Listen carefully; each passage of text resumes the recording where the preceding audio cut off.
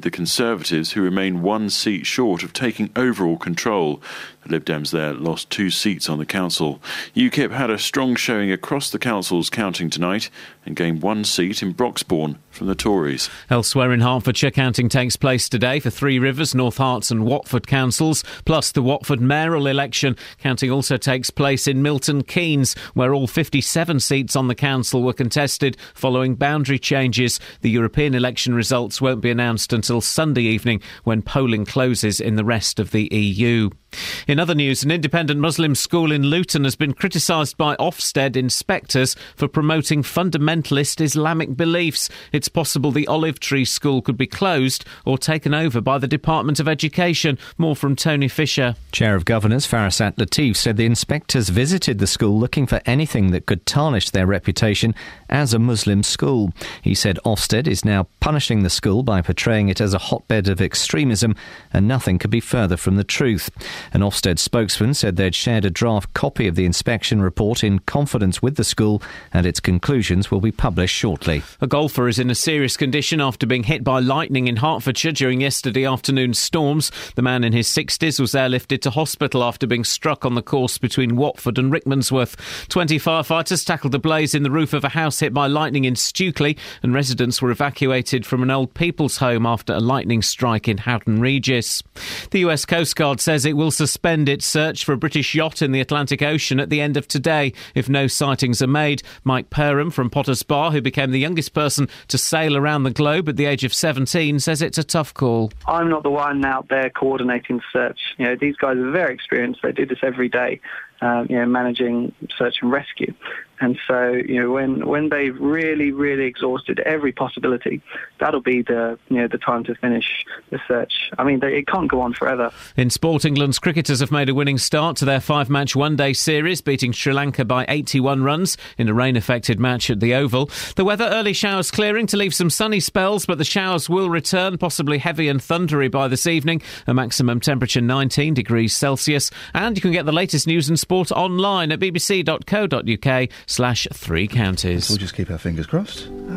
BBC Three Counties Radio's big tour of beds, hearts and bucks. The friendliness of a country village. It's all about where you live. Oh, here for life now.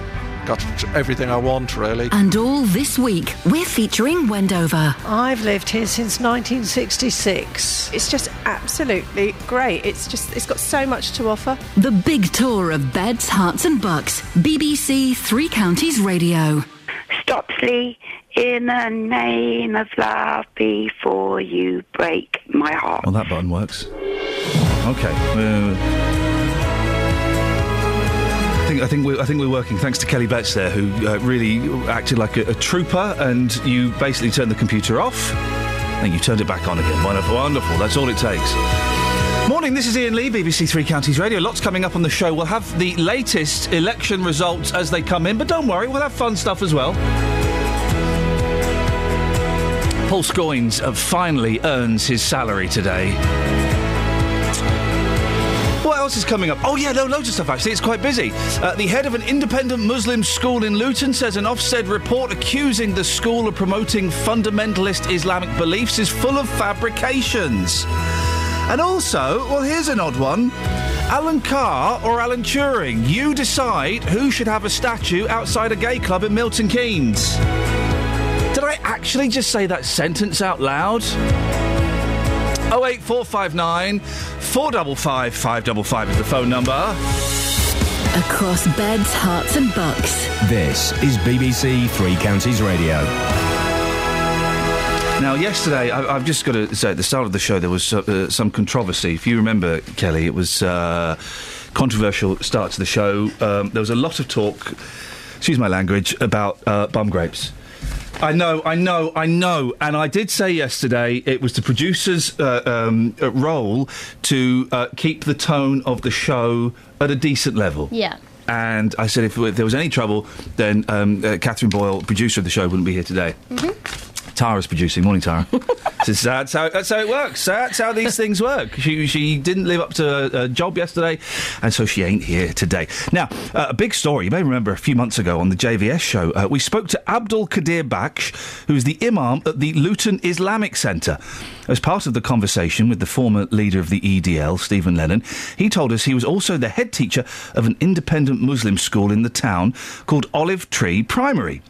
He then disclosed to our presenter, who at the time was Ollie Mann, that in an ideal state, homosexuality was punishable. For me, when I say ideal society, I mean an Islamic society, not a Western secular society where we live here at all. But you are here. One second, every Muslim, moderate Muslim, holds this belief as well. But ideally, would you want it to be an Islamic society? Now, when I say ideal society, I mean an Islamic state. We are not in an Islamic state. We're far from Islamic state. But however, this is the teachings of Islam, and every moderate Muslim holds that these are the punishments in an Islamic state. That's concerning. No problem. In an Islamic state, you can be concerned, and you can criticise it, you can disagree with it, but the cows come home. Well, following those comments on BBC Three Counties Radio, a snap Ofsted inspection of the school was ordered by the Department for Education. In the unpublished draft report, inspectors criticised the school for promoting fundamentalist Islamic beliefs. My producer, Tara Gungerford, joins me now. Tara, what did this unpublished report say? Well, in extracts confirmed as being accurate by the Chair of Governors, Farasat Latif, Ofsted inspectors harshly criticised the school for promoting Salafi fundamentalist beliefs and rated the school as inadequate. And that is a possible prelude to it being closed or taken over by the Department for Education. It went on to say it fails to prepare its pupils for life in modern Britain as opposed to life in a Muslim state, and that its library contains books that are abhorrent to British society and their depiction of punishments under Sharia law. Now, the report argues that some of the books in the children's library contain fundamentalist Islamic beliefs. Some of the views promoted by these books, for example, says the report, are about stoning women and that they have no place in British society. What does head teacher Qadir Baksh say about this? Well, he won't come on the programme to discuss this, as he does not want to be seen as leading this. He does say, however, that the report is full of fabrications. He says Ofsted only saw a few books. He says they missed a wall of diversity and a list of assemblies as well. And about the book that Ofsted refers to, he says, according to Islamic penal law, both sexes are subject to stoning. It's the law of Islam. Okay, fine. Okay. Right, yes. And it was on the top shelf. We don't teach these things in the school. Those books don't get used. He also said we're an independent school. We're not subject to all the national curriculum requirements. Sex education at the school, what did he say about that? Well, he says they're not against gays, saying that they have rights like everybody else. We don't even teach it. These kids are too small for this, he told one of our reporters. He says Ofsted came down and straight away started talking about this. He claims that they were extremely insensitive and they thought the senior management were trying to teach intolerance. Now, he told us when he came on BBC Three Counties Radio to take part in a discussion with the former leader of the EDL, Stephen Lennon, and that interview went on for 30 to 35 minutes. But he says only a 7-minute clip was put on YouTube, and anyone watching that, an individual, could take on that clip in its own context. So he did describe that as a problem. But the things that he said are in that clip. That's it's not kind of edited to change the words that were said. Exactly, that's what he said. Yeah. But he says it's a witch hunt because of that report, and there are many people who hold those views in this country. He says the school has written to Ofsted and has solicitors involved in this issue. The school has sent a 30-page dossier to Ofsted countering the claims that are made in this report, which as yet is still unpublished. He says we would want them to come back for a re-inspection, but not with these inspectors, instead with inspectors who he wanted, as he described, that they should understand our way of life. What is Ofsted and the school saying officially? Well, in a press release entitled Ofsted's Revenge, written by the Chair of Governors at Olive Tree Primary School, Farasat Latif wrote this. The Ofsted inspectors visited the school looking for anything, absolutely anything, that could tarnish our reputation as a Muslim school. They produced a half-baked, highly politicised report, replete with factual inaccuracies and based upon an inspection that was abandoned halfway through.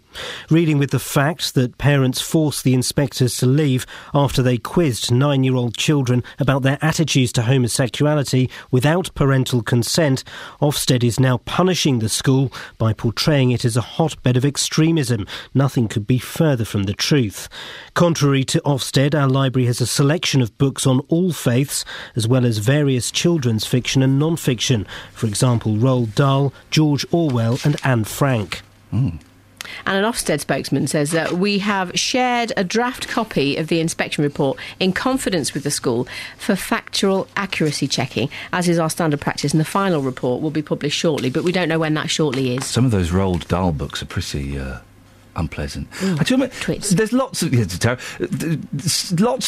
lots of this is making me quite uncomfortable. But the thing that is striking me is that books contained. Where's the phrase? The library contains books that are abhorrent to British society. But we don't censor books in this country, do we? Do we judge a school by some of the books that it has? Well, actually, interestingly, some libraries don't stock some books. They choose not to stock certain books because they might not agree with what those books are portraying. That's interesting, isn't it? Because their book, we should be allowed... I mean, this is different because it's a primary school and obviously it can have a great influence on the kids. But we should be able to read what we want to read, shouldn't we? And then make our own informed decisions. Do we censor books? Well, we do, really. We do censor books, but you can usually get those books that are censored somewhere else. I live in North Korea. I didn't realise. Tara, thank you. Fascinating stuff. If you want to have your say on that, 08459 455 555.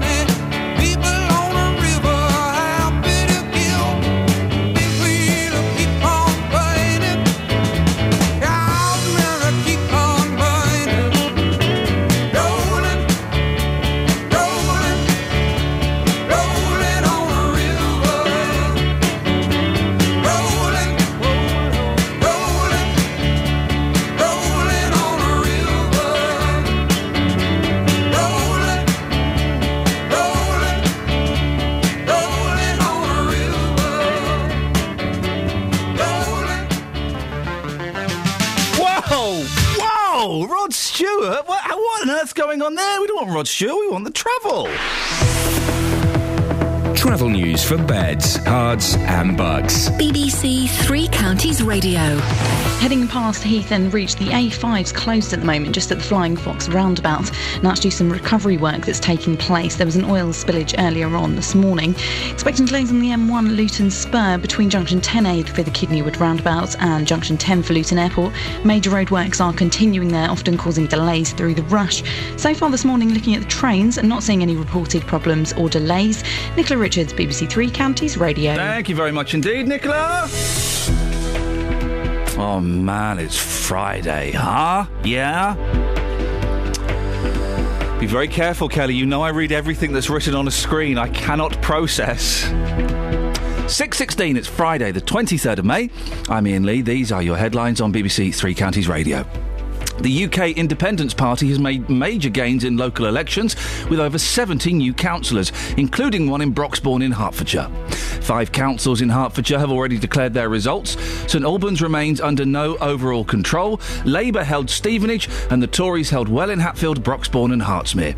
And an independent Muslim school in Luton has been criticised by Ofsted inspectors for promoting fundamentalist Islamic beliefs. 08459 455 555. BBC Three Counties Radio.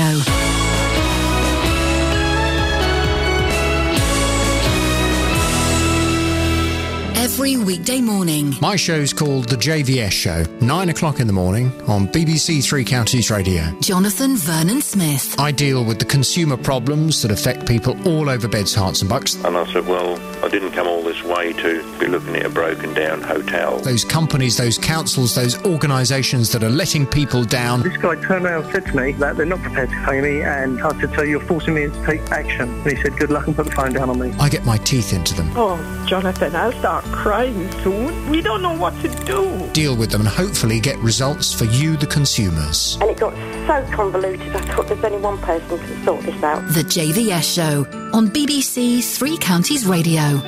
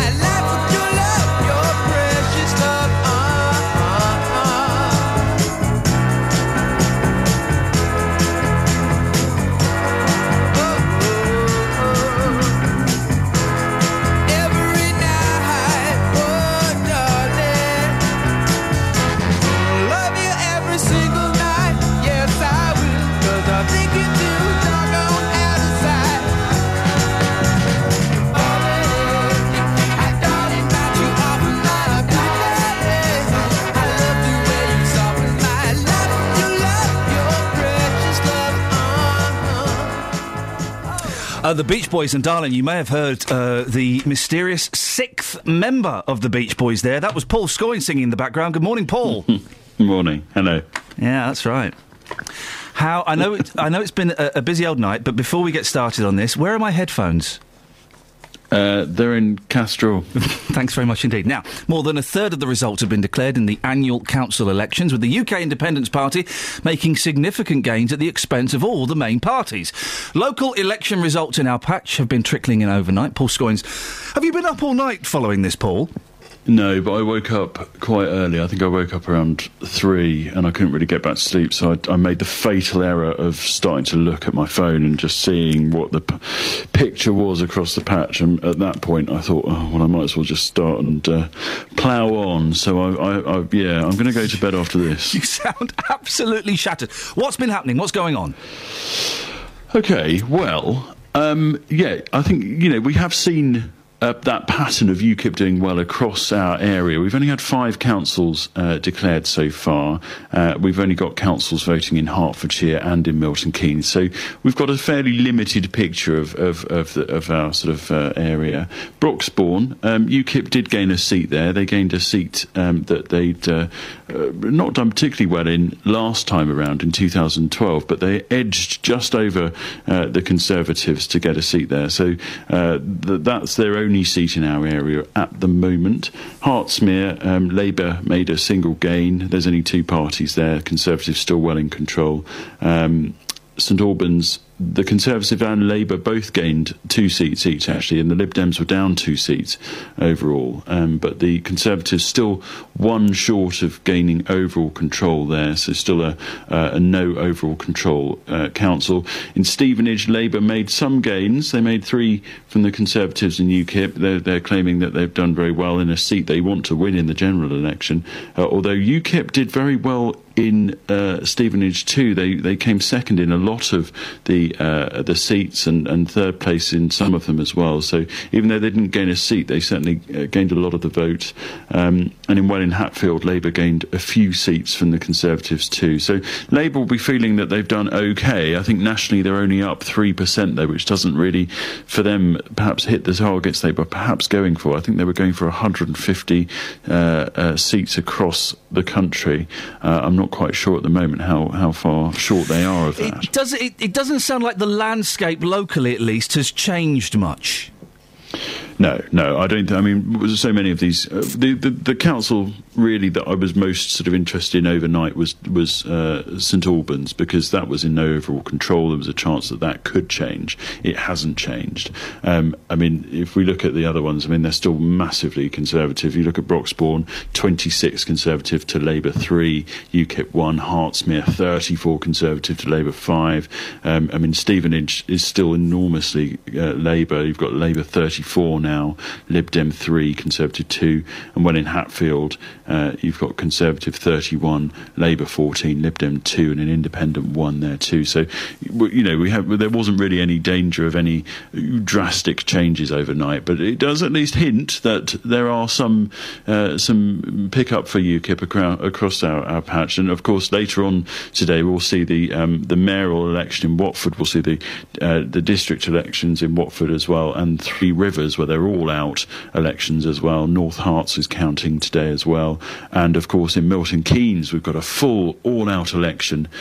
All 57 seats are going to be up, and UKIP hoping to have done well. The rumours are certainly that some of the early sort of senses that they might have done quite well in places like Bletchley, but again, it does seem that they're taking votes from everyone, not just from the Conservatives, from Labour. The Lib Dems really do feel like the party that hasn't done brilliantly this evening. If they're just coming second, though, doesn't really mean much, does it? I mean, we can say, we got loads and loads of votes, but second doesn't get you power, does it? No, I mean, in our area, it hasn't happened like that. They have gained 86 seats across the country, which, the party will point towards a groundswell of support and a legitimate claim to be, the fourth or a fourth party. Maybe they're the third party if you look at some of the polling. So that they will say that this perhaps will translate to a seat, but of course it hasn't translated to any councils. They've done quite well in places like Essex. They've done very well there. And indeed, I think one of the leaders on, I think it was Basildon Council, lost his seat. I think that was to UKIP. So that indeed shows that they have got a sense that they've maybe captured the minds of some people across the east. East is where they're expected to do quite well. Of course, we've got the European elections as well. That's going to be declared on Sunday, and they're very hopeful that they're going to be the main party in the east. What's this about? There's an exciting. You'll give me the correct terms. An exciting announcement being being made at 8:30 today in Milton Keynes. Yes, I've been told to get to a press conference being held by the leader of Milton Keynes Council, Andrew Geary, the Conservative, which is at 8:30 sharp. So we'll hopefully see if we can take some of that into the programme. But is he going to whip off his head and reveal he's actually a shape-shifting lizard? Is that it? Maybe you know better than I do. I'm not sure. Wouldn't that be cool?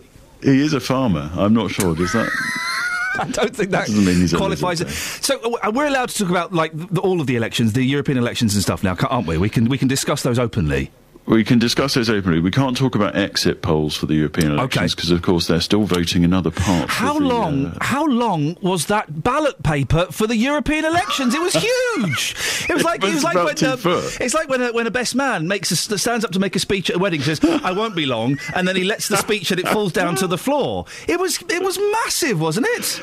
I think there was something like, in my area, there were, I think, something like 15 to 20 candidates standing, including one party called the Roman Party, which was quite an interesting one. Toga! Apparently it's one guy and he's campaigning for Italian rights in the UK. You've got to wonder, do we know how much it costs to stand as an MEP? Oh, yeah, I think it's $3,000. Flipping it! Why were some of those people bothering? Because it was... I'm not sure, though. I might be wrong there. OK, well, whatever it is, it's going to cost you a few hundred at least. I'll find out for you. Why were some of those people bothering? Because, there were the England Out of Europe Party, the Keep England Party, the England Party, England Here We Go Party. They don't send a hope in hell, do they? Well... It's not probably not really. I mean, if you look at some of the votes that they've got in the past, some of those smaller parties haven't done particularly well. I think there was a concern from UKIP actually. Oh yes, some of the parties had a very similar name to them, and they were worried that people might go into the ballot box and get confused. And I think actually in some cases UKIP almost launched a challenge against some of the names of some of the parties, because I think there was one called an Independence from Europe or something like that, United Kingdom Independence from Europe. UKIP as well were right at the bottom, and I heard that some of them were upset because the paper was folded over, and that they weren't initially visible. You had to unfold the ballot paper. Well, let me just say, if you're voting and you don't completely unfold the ballot paper, then you don't deserve to have the vote, surely. I think you're probably right. I think it's one of those ones. Oh, here we are. Now, Independent Network. So members of the European Parliament. A £5,000 deposit is required to stand in European elections. It can be returned if a candidate obtains 2.5% of the votes cast in the entire region. So that's quite a lot. Paul, to make this prohibitively expensive, isn't it? To make this even more fun, could we get an election selfie from you? I said election selfie from you that we could put up on Facebook, and maybe, just maybe, if we could involve Sydney the cat as well, that would be awesome. See what I can do. Is he still there with you, sitting on your lap? Yeah, he is. He is there, yeah. Okay. I'll take a photograph of him as well. Paul, go and have a little doze, but make sure you set your alarm, for goodness sakes. For when? Well, you for 8:30. Oh, gosh, yes, I've got to get out. Yeah, no, absolutely. Oh, flipping. Maybe we'll speak to you later, Paul. OK. Thanks very much. Goodbye. How tired did Paul Scoyne sound? Well done, him. 08459 455 555. I guess people can phone up and tell us how they voted now. They can tell us how and why they voted the way they did. I love a good vote. Even the European elections, I find it exciting. I mean, really, in the great scheme of things. But I find it exciting, and I did it quite late. I did it about 9:30 last night when I was coming back home, and it was empty. It was just me and the people there. I kind of thought they'd have packed up and gone, because it was not a lot happening. 08459 455 555. You can tell us who and indeed why. Travel news for beds, cards and bugs. BBC Three Counties Radio. Well, a very good morning. So far this morning, it's a rather quiet start over the three counties. Not seeing any major problems or delays. The A5 heading past Heath and Reach at the moment is closed. That's at the Flying Fox roundabout because of an oil spillage that happened earlier. At the moment, some recovery works taking place. So far, taking a look at public transport this morning, and everything, it does seem to be running to time. No reported problems or delays to the trains. Nicola Richards, BBC Three Counties Radio. Across beds, hearts and bugs. This is BBC Three Counties Radio.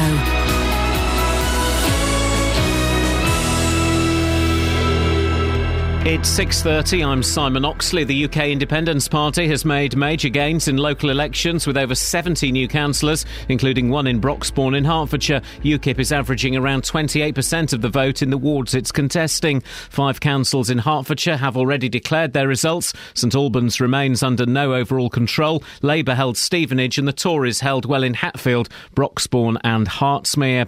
And an independent Muslim school in Luton has been criticised by Ofsted inspectors for promoting fundamentalist Islamic beliefs. It's possible the Olive Tree School could be closed or taken over by the Department of Education. Three Counties Sports. BBC Three Counties Radio.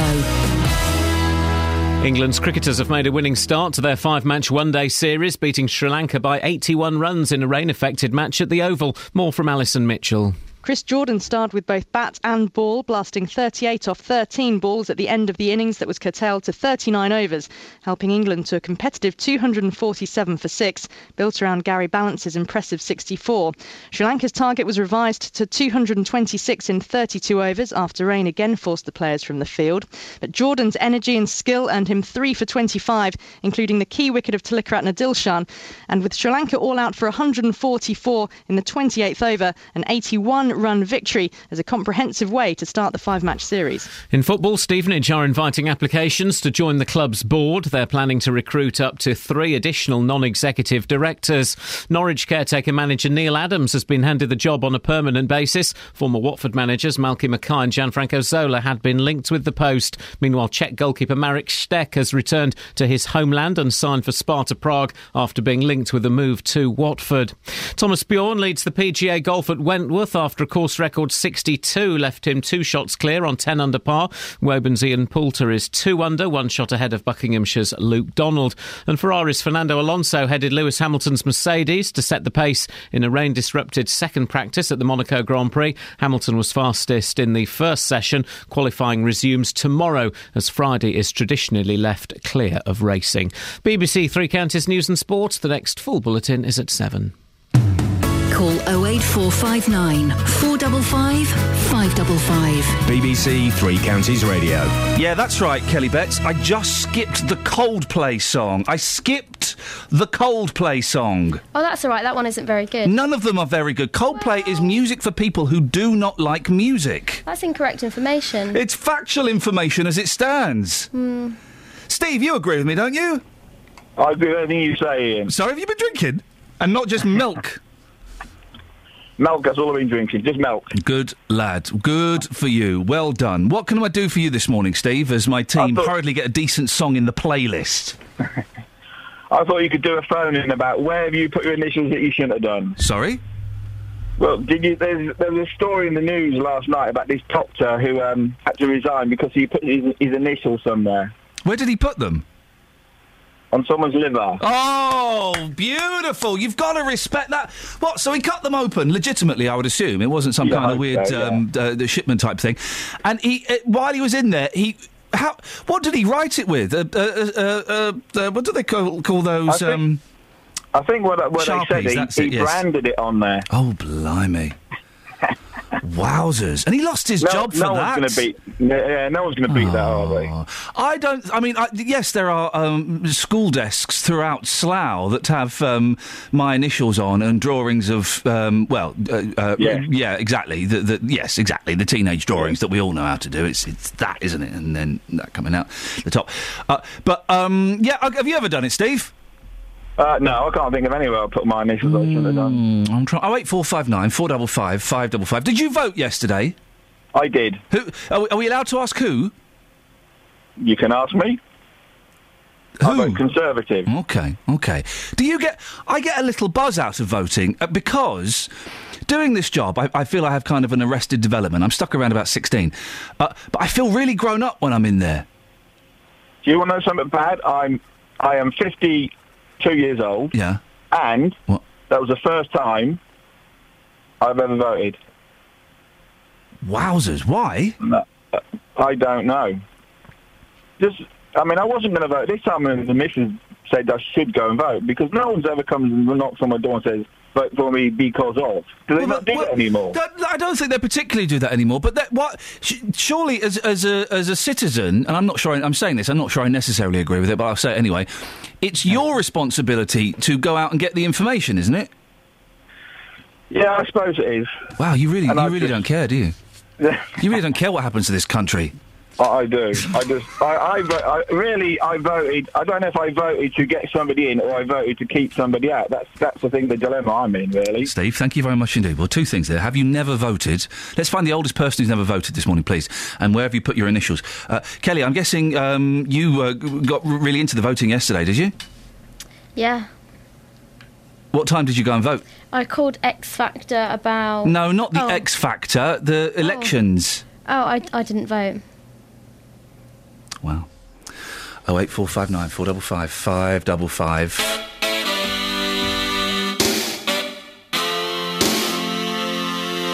Somewhere in the city where the air is still, a baby being born to the overkill. Well, who cares what people say? We walk down love's motorway, ambition of love, wearing boxing gloves and singing hearts and flowers. But somewhere in my heart there is a star that shines for you. Silver splits the blue. Love will see you through. And somewhere in my heart there is the will to set you free. All you've got to be is true. A star above the city in the northern chill, a baby being born to the overkill. No say, no place to go, a TV and a radio, ambition and love, wearing boxing gloves and singing hearts and flowers. But somewhere in my heart there is a star that shines for you. Silver splits the blue. Love will see you through. And somewhere in my heart there is the will to set you free. And all you've got to be is true.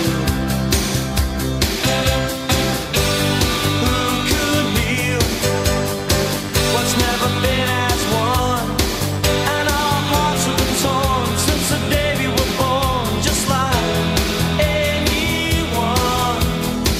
From Westwood to Hollywood, the one thing that's understood is that you can't buy time, but you can sell your soul. And the closest thing to heaven is to rock and roll.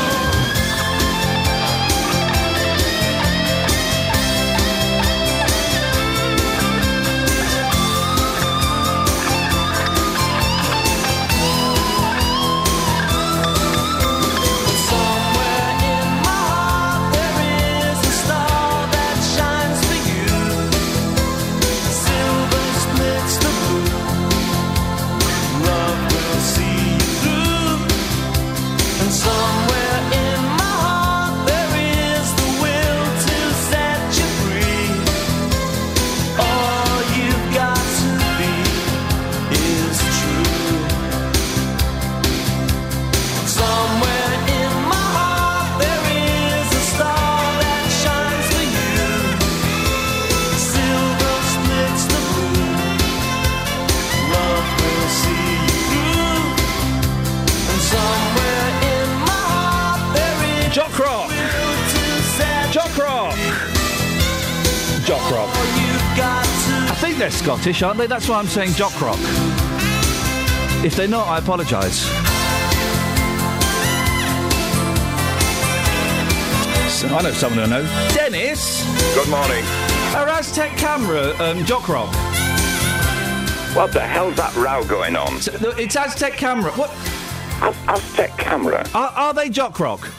How the hell do I know? I've never heard of them before in my life. You've never heard of Aztec camera? No. Somewhere in my heart? No. I turn the television and the radio off when rubbish is on. and that's rubbish. Well, you listened to this. I didn't. It was only because I've been asked to listen.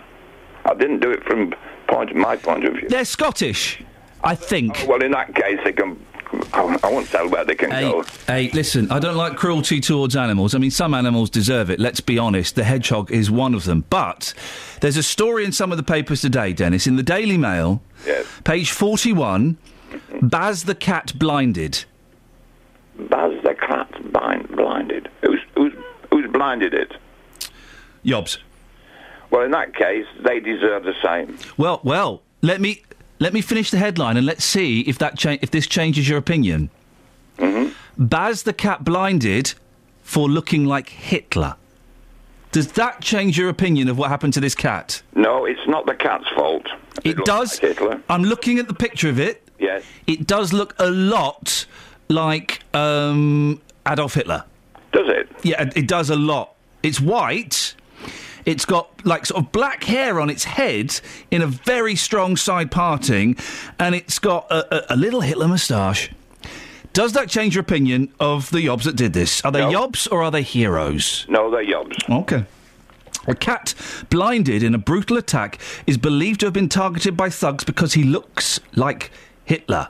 Baz, a 7-year-old white moggy, don't quite know why the colour's relevant, has a moustache-like patch of black fur under his nose and dark hair on the top of his head. Well, it's not his fault, is it? He was born like that. You can't... Well, hang on a minute. If that's your argument, you can't say it's Hitler's fault. He was born like that. Yeah, no, but he made a mess of everything, didn't he, after that? Who knows what Baz has been up to? Well, all right, he's been mousing, probably. Exactly. Imagine all the sparrows. Anyway. Well, that's right. What about it? What do you want? No, you were on about that. I was disgusted with that man who said he'd never voted till he was in his 50s. Steve the Meltman. I voted at 21, and I have never missed a vote. And next week, I'll be 21 the 68th time. So 143? No. I voted when I was 21. I got that bit. Yeah. I got confused when you did the silly maths. maths. And I've been 21 68 times since then. 112? No, you demo. Do it again. Give me it again. 21, that's once. I voted once, right? Yep. And I've voted 68 times once since then. So there's an election every 4 years. Yeah. No, there's all sorts so of you're elections. 240? There's always elections. There's elections every year for something or other. All right. I'll do the maths for you. Please. I'll be 89. Flippin' heck. See, I don't think never missed a vote. I don't think old people should have the vote. Why? Because they'll just vote for selfish interests. And let's be honest, Dennis.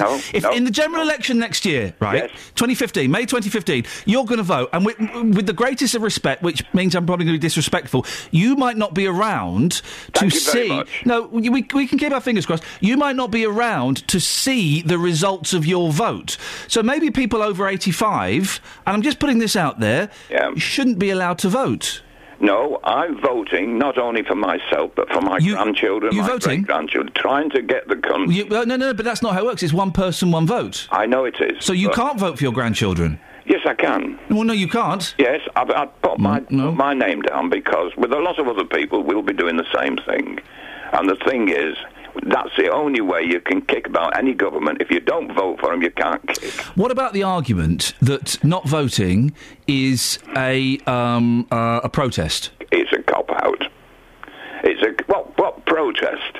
If you don't vote, how the hell do you know you're protesting? Well, because you're saying, do you know what, none of these people appeal to me or interest me or speak to me. Well, they should be, I think, at the bottom like that. We don't appeal to it. If you don't vote, they've no idea whether you're protesting or not. I think I'm onto something here, Dennis. Yes, I am onto it as well. No, I'm onto you. I think we lower the age of voting to 14, so young people get interested, OK? They kind of get a buzz for it. Maybe you can do it using, I don't know, texts or the red button, or maybe make it into a fun game involving Mario or Sonic. And older people should lose the vote when let's say 80. Because they're voting for something that they won't... You know, you get to 80, you might think, do you know what, I'm going to vote for a really nasty, horrible party because I won't be around to see the damage they cause the young people. Well, It's a man's world. No, hang on. It's a young person's world, isn't it? Yes, but the young person haven't learned to live yet. Oh, that's a bit patronising, Dennis. No, I'm not. Look, I was a governor of the school across the road. Yeah. The kids don't realise there was a world before electronics. Well, let's give them the vote, and then they'll be more interested. They'll be more passionate about what's going on. Let's give 14-year-olds the vote. No, they're not. Kelly, did you just spit a sweet out? No, I haven't. Hang on, no, I'm talking to Kelly. Did you just spit a sweet out? Chewing gum. Chewing gum during the show? Yeah. You don't vote, and you're chewing gum during the show? I'm reckless. Oh, dear. Oh, dear, She Dennis. doesn't vote? No, we said... Oh, dear. And she's chewing gum. Oh, dear. She says she's reckless, Dennis.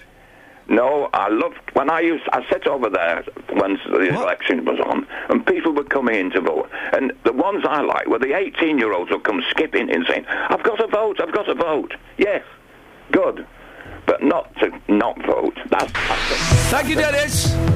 Travel news for beds, cards and bugs. BBC Three Counties Radio. If I'm honest, Nicola, I was losing the will to live at the end of that phone conversation, so I just thought, you know what, there's no way out. Let's just end it.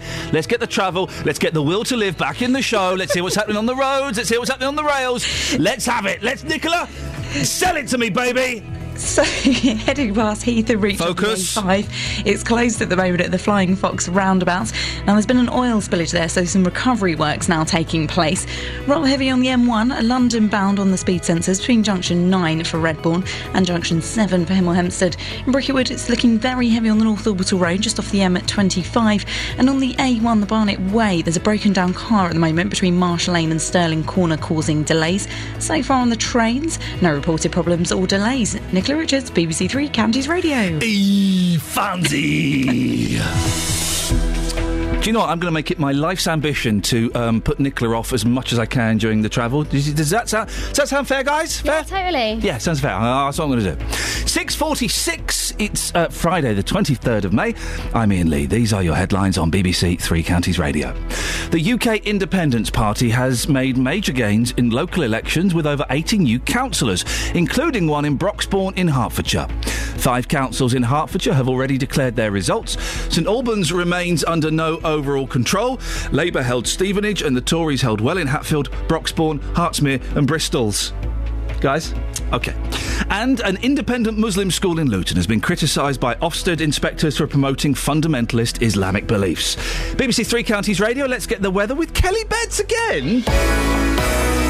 Beds, Herts and Bucks weather. BBC Three Counties Radio. Good morning. There's some bright or sunny intervals throughout the day. However, a scattering of showers may develop during the afternoon. The odd heavier shower is like... What do they mean by odd heavier shower? Is it going to be rain still, or would it be something like soapy shampoo? Anyway, especially later in the day, particularly breezy across the Chilterns during the afternoon. Max temp of 19 degrees Celsius. And if we look at tonight, there's further showery rain that's likely to happen overnight, some of which may be heavy at times. Winds should be light. Min temp of 10 deg Celsius. So basically, wear a light coat. Every Saturday from midday, it's all about the food. We've also got chicken and spring veg sausage rolls, a traditional family cheesecake, pan-fried sea bass. Nick Coffer's Weekend Kitchen. I've put chilli and coriander in it. Again, traditionally, wouldn't have that. But it's very simple and delicious. You could have it from chopping board to table in 20 minutes. Honestly, it's that quick. Local chef showcasing simple, straightforward dishes you can try at home. Crush them and put some salt in there and some olive oil and get everything mixing together a little bit. You get a whole different effect. You're tenderising a really tough cut of beef into something that's as tender as beef fillet, really. Nick Coffer's Weekend Kitchen, Saturdays from 12 on BBC Three Counties Radio. Now, BBC Introducing is a show here on BBC Three Counties Radio that supports unsigned and undiscovered musicians from Beds, Herts and Bucks. Each week we play a song that our Introducing show has been supporting. This week it's Annie Eve from Hertfordshire. The song's called Shuffle. And Kelly, do you know the reason I like this song so much? Oh, why? Because it's only 2 minutes 52 seconds long. Well, there's more to it than that, but yeah. Good point. A lot of them are too long. 4 minutes, 4.5 minutes. Come on, guys, get some self-control, get some discipline. It's because you're from the 60s. Sorry?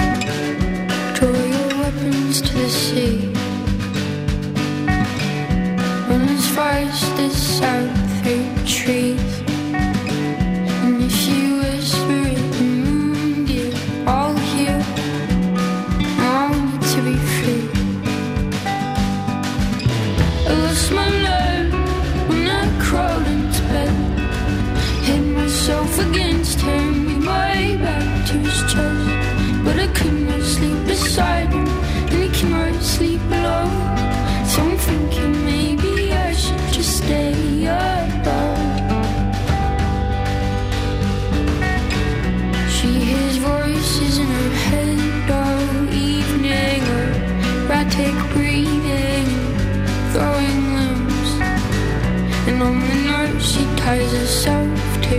I'm glue, I won't be nothing but alone.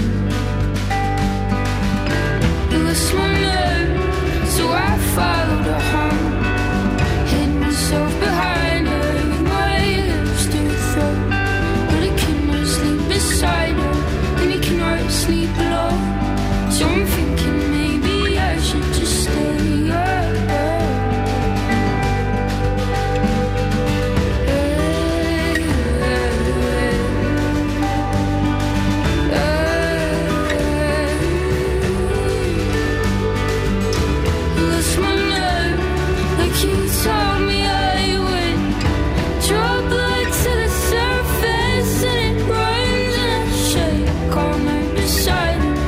Shake all night alone. So I'm thinking maybe I should just stay up.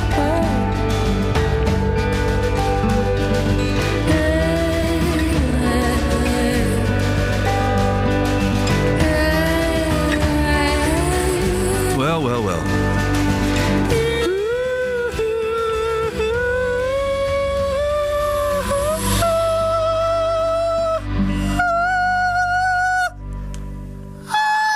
I can't go any higher. That was a good high, though. That was great harmonising you did. Tell me more about that track, Kelly. Where can I buy it? When does it come out in the records? Is there going to do a 12-inch dance remix of it? Tell me a little bit of info. I'm going to do something really clever. Oh, yeah? Yeah.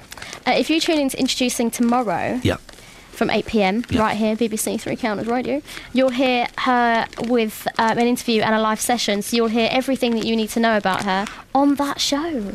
I'm afraid I won't be listening tomorrow. Oh, don't worry about that. We've got a tool, a handy tool. It's called Listen It's called Again. Gary Floyd. It's a joke! For goodness sakes, it's a joke! For goodness sakes.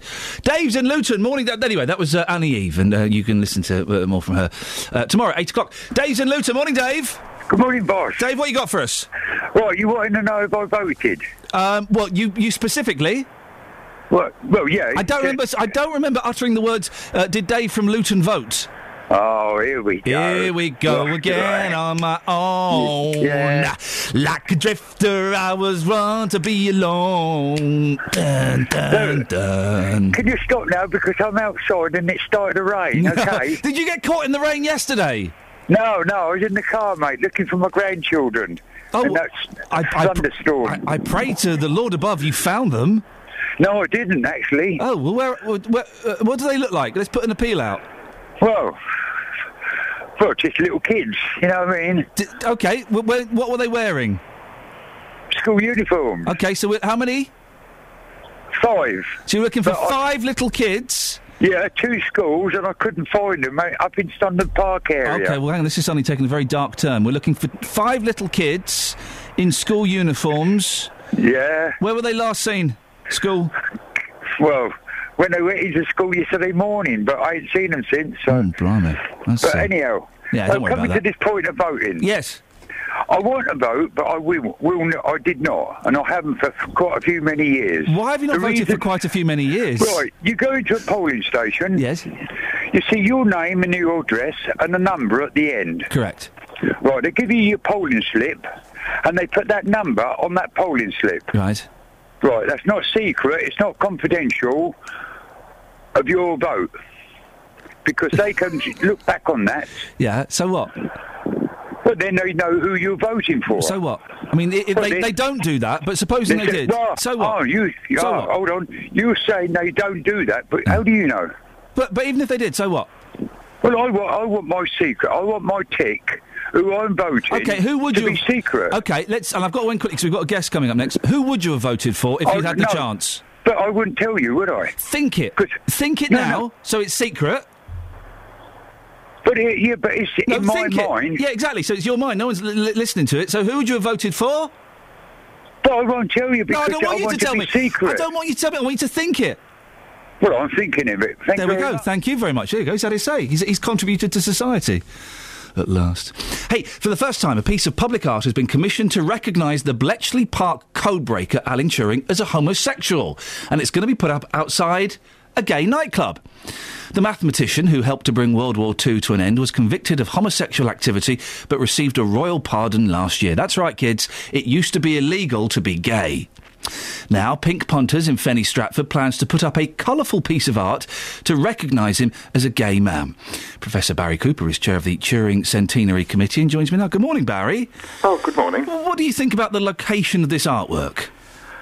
Well, I have to say, I did actually visit Pink Punters last year. I'm a big admirer of the work they're doing, and I think that it's very appropriate that they're doing this. It's there are, of course, other places where they might commemorate the work and the life of Alan Turing, but Pink Punters are quite quite appropriate for a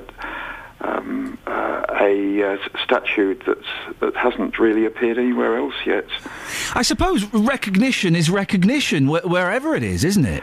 I think so. Yeah. I mean, I think Alan Turing's iconic for the academic community, for the people who are interested in computers and artificial intelligence, but he's also important to people who are gay and have their own take on Alan Turing, and it's quite okay, I think, for them to do something that's very special, which they're going to do on, I think it's June the 23rd, isn't it? Alan Turing's birthday. They're going think to so, yes. unveil this.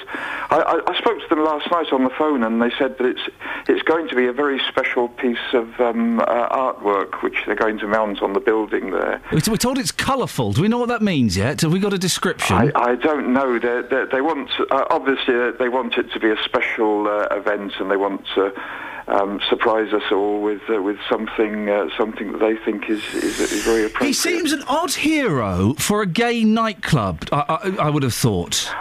Yeah, I say when I went there, it seemed a very special place. As well as supporting the gay community, they do have a very strong influence, a very strong interest in the IT and the electronics and so on. And I mean, they have something like 200 video cameras there, ensuring security of the place, and it's and they do provide IT facilities for gay people. OK, so there is a strong connection. And do you think having this statue there, there's always a danger that these great people from the past might get forgotten. Do you think that having this statue there will encourage younger people to find out more about Alan? Yeah, I think it's a nice idea, and I think there are commemorations of Turing due in many places. I mean, London and Cambridge, they probably haven't done as much as they could have done so far, and I think in Bletchley, where Alan Turing worked at Bletchley Park and did such fantastic work in the war, I think Bletchley too is a very appropriate place. So. Barry, I've got to move on, but it's really nice to talk to you, and maybe we'll talk a little bit nearer to the unveiling date, and perhaps we'll get your thoughts on the colourful piece of art. That's Professor Barry Cooper. That's right, kids. It used to be illegal to be gay. Imagine that. Travel news for beds, cards and bugs. BBC Three Counties Radio. Heading past Heath and Reach, the A5 is closed at the moment at the Flying Fox roundabout. Now it's due to recovery work taking place after an oil spillage that happened this morning. The M1 London bound very heavy on the speed sensors between junction 10 for Luton Airport and junction 9 Redbourne. The M25 heading anti-clockwise very heavy at the moment between junction 21 the M1 and junction 20 Kings Langley. And taking a look in Boreham Wood, slow moving on the Barnet bypass heading southbound between Stirling Corner and Mill Hill Circus. Nicola Richards, BBC Three. You got it, Nikki! You got it! Whoop-hoo indeed! So here's the thing. Did you vote yesterday? Who and why? And this idea is forming in my head. If you're 80 and over, you shouldn't have the vote. I'll explain why after the news. Local and vocal across beds, hearts and bucks. This is BBC Three Counties Radio.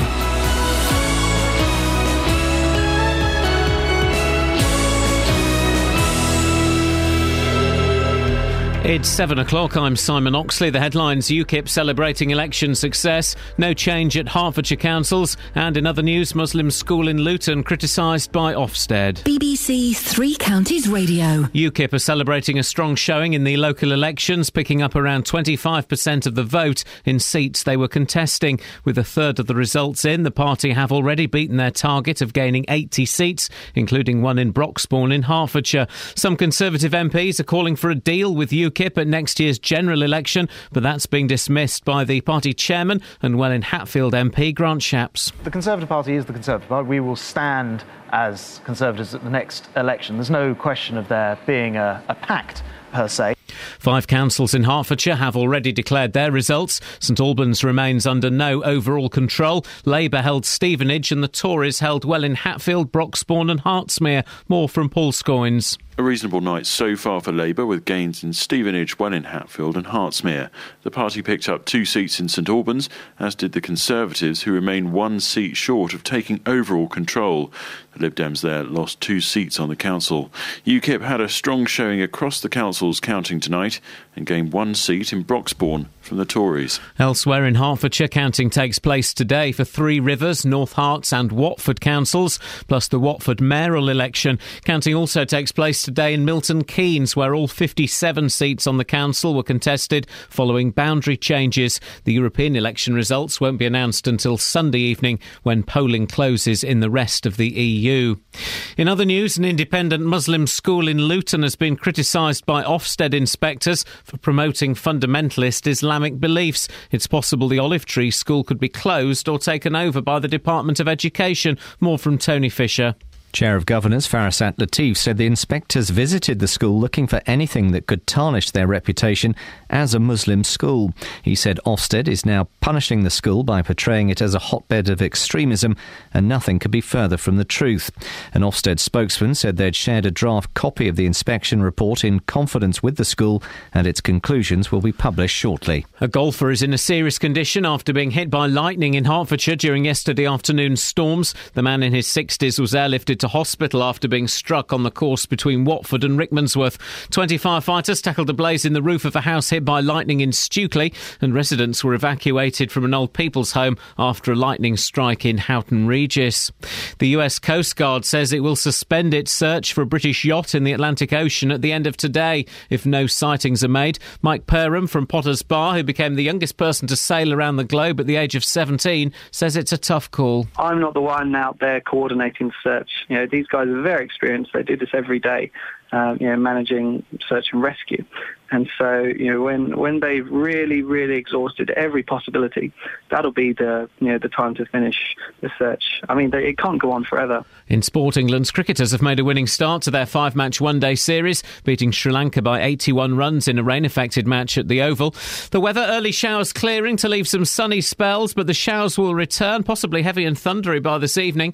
A maximum temperature 19 degrees Celsius. And you can get the latest news and sport online at bbc.co.uk/Three Counties. BBC Three Counties Radio's big tour of beds, hearts and bucks. I just think it's an absolutely fantastic place to live. And all this week, we're featuring Wendover. My dad actually worked at Halton Camp and he got posted. It's all about where you live. I moved here because my husband and I wanted to start a family. It's just all such a lovely place. It is a sustainable village. The big tour of beds, hearts and bucks. BBC Three Counties Radio. Oh man, it's Friday. Who cares if the weather's bad? Did you get caught in the rain yesterday? I was in London, in Oxford Street, and it was packed. And then suddenly, it wasn't packed. I went and stood in the doorway of Miss Selfridge. Not a shop I'm particularly familiar with. The rain was incredible, wasn't it?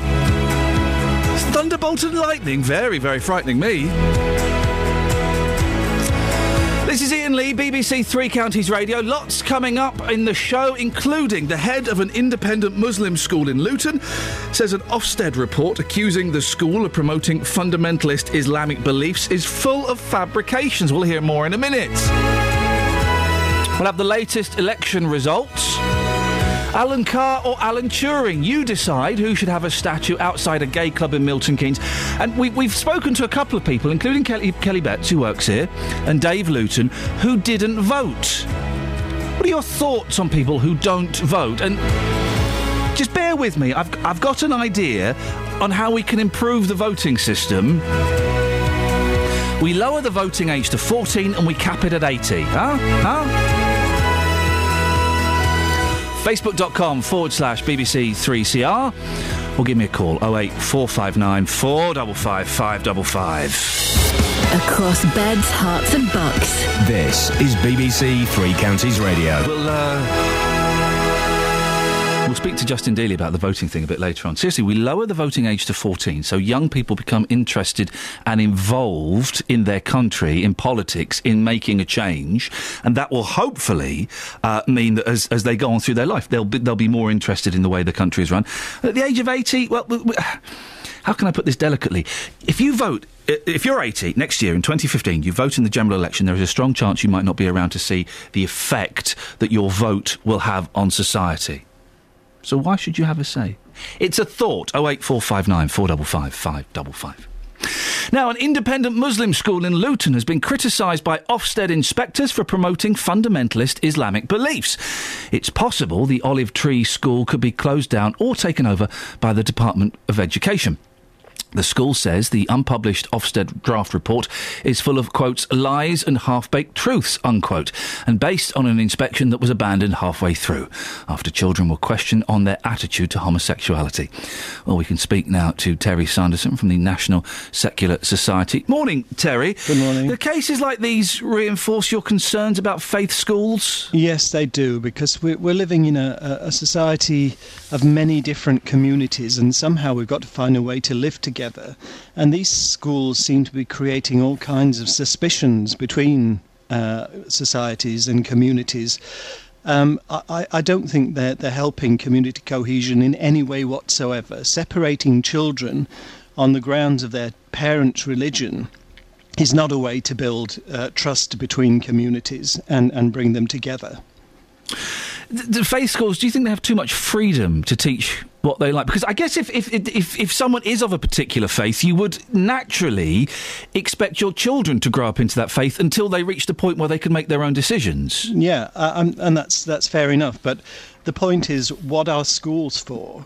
This is what the problem is. I mean, are schools there to promote a particular religion, or are they there to give children an all-round education? I don't think they are there to promote religion, and they shouldn't be used for that purpose.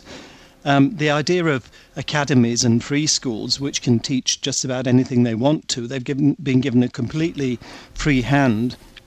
That's just inviting people with very strong religious views to use them as a platform to inculcate their own religious opinions on children. It doesn't really give children the opportunity to make up their own mind about religion when they're being told constantly every day that one particular religion is the truth. Well, you're not arguing for the complete abolition of religious education in school, though, are you? No, not at all. I think it's very important that children know about religion, but that they know about it in an objective way. They should know about the good bits and the bad bits. It's no use just bringing children into school and giving them a rosy picture of one particular religion and then implying or even telling them that other religions are false and that you shouldn't trust people from other religions. I think, that the cases we're seeing at the moment of this so-called Trojan horse business indicates that something is going on in schools that is not desirable and needs to be challenged. A bit of this unpublished report that sits a little uncomfortably with me is, it says the library contains books that are, quote, abhorrent to British society. We're not scared of books, are we? We're not into censoring books. No, as long as they're not inciting people to do things that are against the law or promoting antisocial behaviour. I don't know what these books are. No. I don't know whether they've originated in Saudi Arabia and are promoting a particularly hard-line version of Islam, which would not fit into the general sort of milieu of Britain. Whatever it is that they're objecting to, no doubt we'll find out when the report is published. Do you have any sympathy for parents who want to send their kids to a faith school? Yes, I do. I understand why they want to do it, but I really don't think that is the purpose of schools. I think if they want to raise their children in a particular religion, then that's fine. They should do that. They should take them to church or mosque and teach them about it at home. But it's not the school's business to do it for them. Terry, I appreciate your time and your thoughts this morning. Terry Sanderson from the National Secular Society. Tara, we'll come to you in a second. You can tell us what that breaking news is if you want. I just want to throw this out there. Religious schools, what are your thoughts on religious schools? Do you think that they do have a place in society? Should religion be taught in schools? I think it should to a certain extent. I think you should have the religious education lesson should be there, but you are taught, and this is how I was taught at school, if I remember correctly. We were taught Christianity, quite a lot of Christianity. It was, Christianity, Sikhism, Islam, humanism, secularism. You get all of those kind of things. 08459 455 555. Paul Scoggins never rests in the slightest. I have on my screen that we've got breaking news from Paul. Paul, what have you got for us? Well, Ian, in the last few minutes, I've just seen a message from the BBC's transport correspondent, Richard Westcott, and he says that Govia, which is a train franchise which currently operates routes like the London Midland route into London from Milton Keynes, has been awarded the new Thameslink franchise. So it will take over the Thameslink, Southern and Great Northern Rail franchises from what is currently known as First Capital Connect. So that includes trains down from Bedford, from Luton, Stevenage into London, and that will start in, they'll take over in September this year, and it says, according to the Govia site, although they've not put anything up just yet, they've said that they'll announce longer trains, more destinations, many more direct journeys as well, quicker journeys, they say, as well, new trains and better stations. I haven't got much more on that at the moment. We just saw a tweet from Richard Westcott, so that's all we're going on at the moment, but it would appear that Thameslink have lost that route and will now be run by this group called Govia, Govia. Do we have, I suppose we don't have any idea on whether this will impact on jobs or how it will affect passengers yet? Well, I suppose in terms of, we don't know about jobs, no, right, but we do know that the part of the bid was, as I say, to increase the size of trains, run them more quickly. They also say better stations as well. What Govia said in its bid was their experience of managing complicated, busy works efficiently means that they're well placed to deliver the, quote, exciting transformation enabled by the Thameslink programme as well. They say that they are one of the UK's preeminent, what does this even mean? Change manager in rail. Gosh, preeminent change managers, you say. Paul, thank you very much. We'll speak to you later on. Excellent picture of you in a kimono wearing a cat. Yeah. Do you know what we need more at train stations? More hanging baskets. We need more hanging baskets, and I really hope that Govia bring more hanging baskets. Alan's in Milton Keynes. Good morning, Alan. Good morning. What would you like to say, sir? Well, I just woke up first thing in the morning. Usually I listen to Classic FM, but you were on. Thank you. And you made right? You made this comment about an 80-year-old to be stopped from voting because of what? What reason? What reason did you think you heard? Well, I'm asking you what you said. Well, you've called in because you think you heard something. What do you think you heard? But didn't you say that because 80-year-olds will be prone to do this and prone to do that they should be stopped having the vote? No, I didn't say that at all. Well, what did you say then? Well, you've called in angry about something you didn't hear, but I'm happy to clarify, Alan, yes. What you said then? I'm going to tell you. What I said was we should lower the voting age to 14 and discuss it in classrooms and schools so that children know what the voting process is, why it's so important, who the different people are, the impact it can have on their society. So we get there is a problem that young people are not interested in voting. By doing it at 14, it becomes part of the culture. I agree with you, yeah. Thank you. And at 80, if you're an 80-year-old next year, 2015, there is a strong chance that you won't be around to see the effects of your vote. Yes. So your vote will be impacting on all of those people younger than you, but will possibly have little or no impact on your life. Therefore, it could be argued that that vote is worthless and that vote should be taken away. Well, that's what you're saying then, isn't it? That when you're 80-year-old, because you're probably going to die next year, your vote is worthless, so why should you vote? Is that what I'm saying? No, I'm not saying your vote is worthless. You are. No, Alan, I'm not. You're hearing what you want to hear. What you're actually saying is, my friend, is that when you're 80... The my friend line, OK. That implies to me, Alan, that we're not friends. Well, we're not friends, no, of course. Then why say it? For my life. I'll tell you what you should be doing. You should be saying things that are obviously sensible. Because it could be that an 80-year-old lives to 103. Oh, it could be. Yeah, there's a strong chance of that. And someone who's 20 died at 22. So that's definitely. But you're more likely to die. You're closer to death at 80 than you are at 22. Generally, aren't you? That's a fact. That you're saying the vote should be. That's a fact, isn't it? Well, we know what the facts are in life, don't we? Well, I don't know if we do, Alan. Your theoretical idea. I do, Alan. I don't know if we know what the facts are. When you're 80, your vote is worthless. That's what you said. No, I didn't say it was worthless, Alan. Again, you've used the word worthless. I didn't say the word. Didn't say the word worthless, Alan. Next year. I didn't say the word worthless. Doesn't mean your vote. Alan would not. Alan, I know it's a little bit more challenging than Classic FM. Would you like to listen? Well, if you would listen as well, yeah. No, because I'm listening to you saying something that's silly. I didn't say the word worthless. Au contraire. Au contraire, Alan. That vote is French now, is it? That vote is worth something, and that could be the problem. They might vote for something that would cause more damage to the younger people. Didn't say worthless, Alan. Well, I mean, essentially, you've turned it round in a bit of a circle here. Thanks very much indeed. That's what I do. Travel news for beds, cards and bugs. BBC Three Counties Radio. Let's get the travel news now. Here's Nicola Thank you with very the much. travel news. Not finished, Nicola. It's the travel news now on BBC Three Counties Radio with Nicola.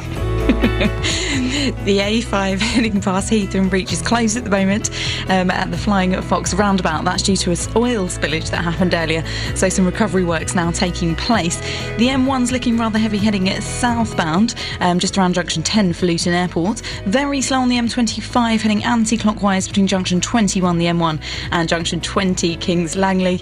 And in Borehamwood, very slow moving on the Barnet bypass heading very southbound serious for a lot of Barnet people. Lane and Mill Hill Circus. No reported problems on the trains. BBC Three Counties Radio. There we go, we got it.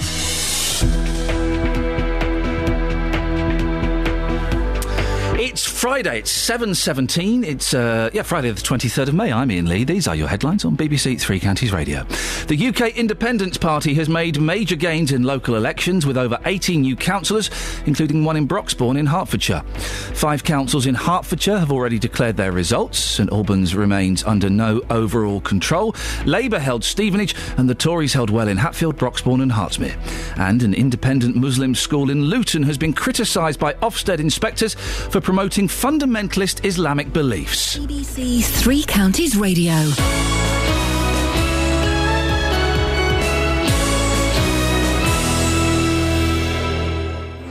Voting closed at 10 o'clock last night, and now we're waiting for all of our results to come in. What really goes on at an election count? How do all the votes get counted? Who gets to give the final result? The total number of votes cast is therefore as follows. I'll be live from the arena at Stadium K this afternoon to bring you a behind-the-scenes look as some of our local council election results come in. A handful of councils have already declared their results and will know the rest by the end of today. I'll hear from the key people involved and get all the reaction as the results are announced. Roberto Perroni. With a live local election results special this afternoon from 3 here on BBC Three Counties Radio.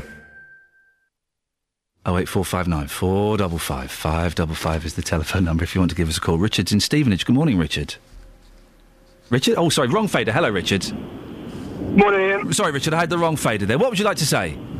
I'm just saying, I think I might have found a slight flaw in your plan about cancelling the voting over 80 years old. Yeah, and this is I'm just kind of workshopping this idea. It's not. I think there's something in it. I've not fully formed it. So yeah, any help you can give me will be gratefully appreciated. Okay, well, I'll try my best. Go on.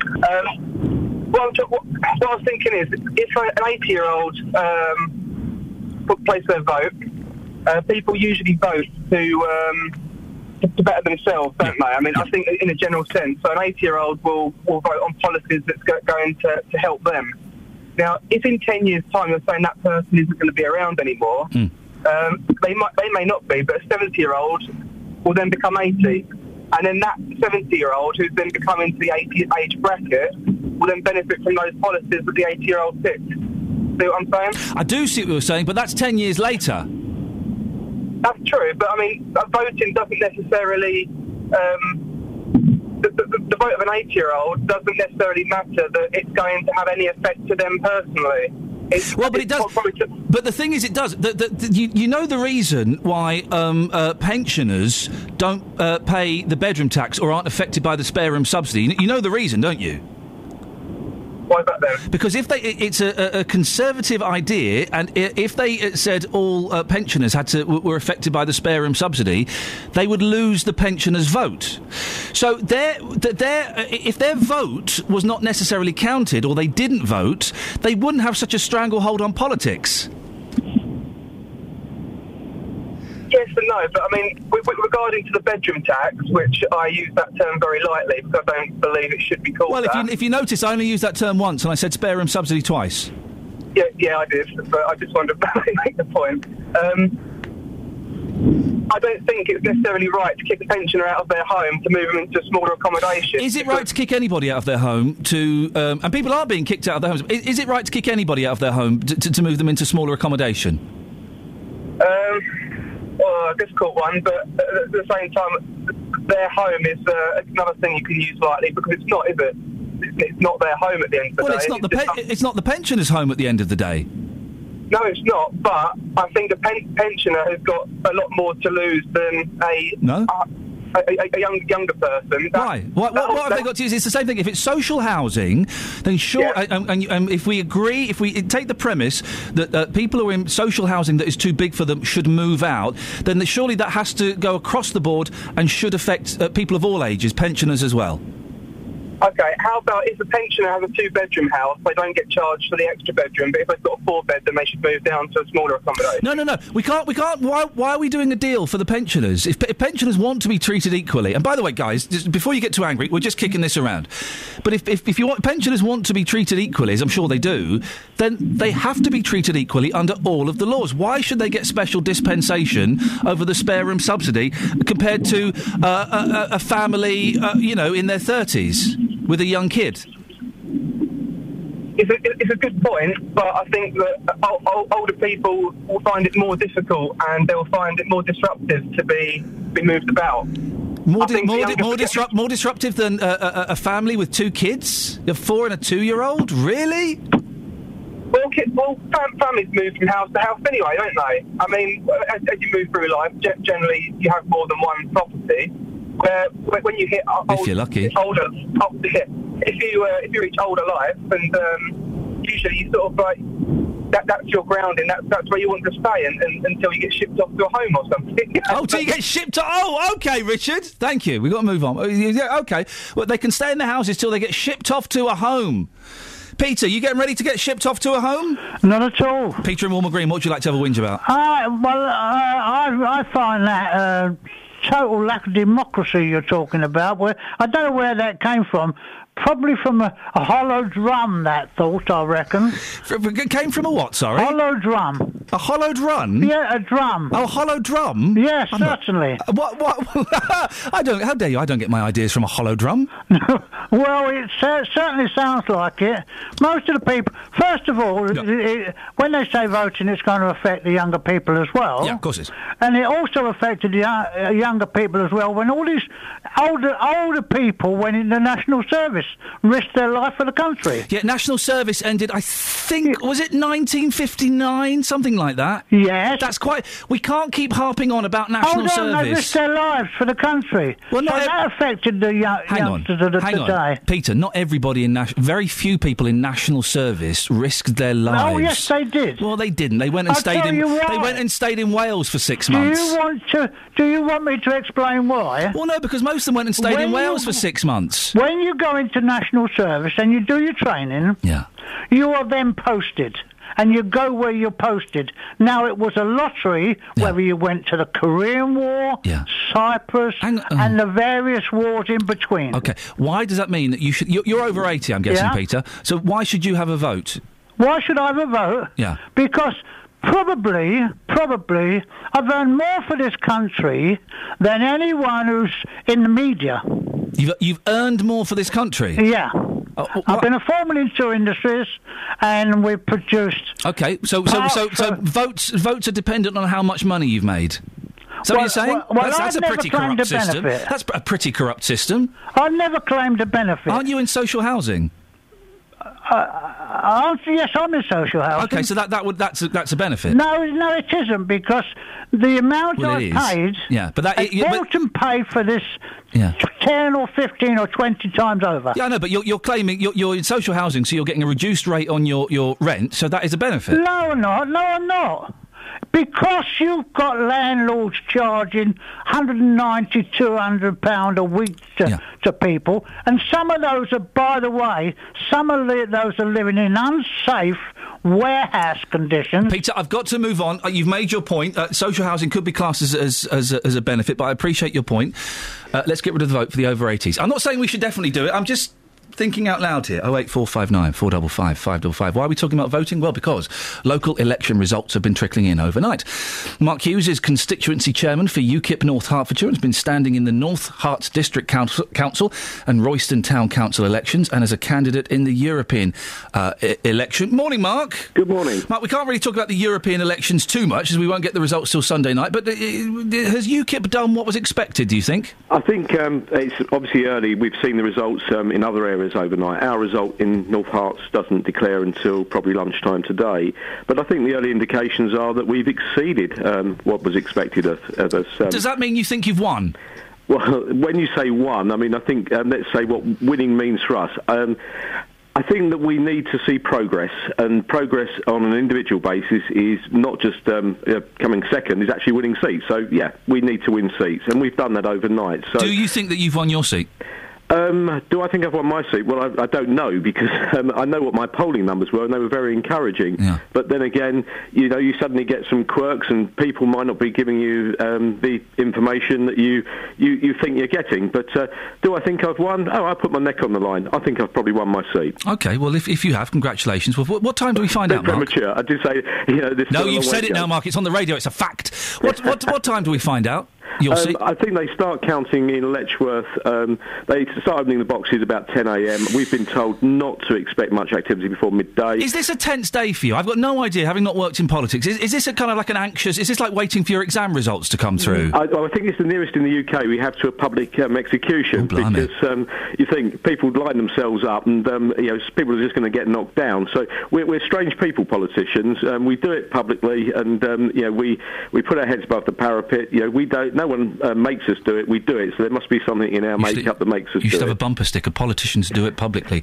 You swapped from the Tories to UKIP 18 months ago. Are you still convinced that was the right thing to do? Absolutely. I think I just wish I'd done it sooner. And I look at the Conservatives now, and they keep saying, "Oh, it's a protest vote for UKIP." Well, the public keep protesting, and they still clearly are not getting the message on a number of issues. So I think they're still disregarding what the public is saying. So they can't have it both ways. It's a protest vote or not. No, UKIP now. I mean, I look in North East Herts, where when I joined, I think I was member number 6. I think now our membership well exceeds in 3 figures, which still doesn't make us the largest party in North Herts, I doubt. But I tell you what, that's substantial progress. So yeah, we're on the up. We're on the up. Is it true your home was attacked during the election campaign? Sadly, that is the case. What happened? Well, I mean, the first incident it was attacked on more than one occasion. Oh. So. There's no place for that in politics. I didn't make public of it, but the press raised it with me. Unfortunately, my home was attacked in darkness. There was slogans written on my house on poster boards and damage. What kind of things were they saying? I'm not going to go into. Okay. I don't want to give credence to that at all. Surely, if people want to attack you, they do it in the ballot box, don't they? That's absolutely. Where it should I'm a Democrat, and you either agree with me or disagree with me. You've got an opportunity to vote for me or against me. And indeed, one thing that people can't say about UKIP, I mean, my campaign for the European elections began right in January. We've done public meetings right across. I've done probably about 30 public meetings, hustings with other parties, and so even in Royston we had a small town, but we had about 80 people turn up to our public meeting, and they had the opportunity to question myself and our sitting MEP Stuart Agnew about questions about that affect them. So they can't say we weren't there to listen to them, and we've knocked on thousands of doors over the last few months. So then people want to attack you under the cover of darkness. That to me means that they've lost the argument, and there's no place for that. Mark, thank you very much. Do let us know how it... Well, obviously we'll find out how it goes later on in the day. But yeah, I mean, surely we don't attack people, do we? We don't attack people's homes. We go in the ballot box and we put an X next to somebody else's name, don't we? That's how it works, isn't it, I think? Travel news for beds, cards and bugs. BBC Three Counties Radio. The A5 heading past Heath and Bridge still closed at the moment. There was an oil spillage earlier at the Flying Fox roundabout, so some recovery works now taking place. The M1 London bound looking very heavy on the sensors just around junction 10 for Luton Airport. The M25 heading anti-clockwise looking rather heavy at the moment between junction 21 the M1 and junction 20 Kings Langley. And in Bricketwood looking very heavy on the North Orbital Road just off the M25, and the Barnet bypass is looking slow southbound between Stirling Corner and Mill Hill Circus, and starting to build up now on the A10 between the New River Trading Estate and also junction 25 for Enfield. Nicola Richards, BBC Three Counties Radio. Thank you very much, Nicola. Coming up in the next 30 minutes of the show, voting for the over 80s. Should it be abolished? I'll tell you more and explain it better in a minute. 08459 455 555 7:31 BBC Three Counties Radio. Let's get the news now. Here's Simon. Across beds, hearts and bugs. This is BBC Three Counties Radio.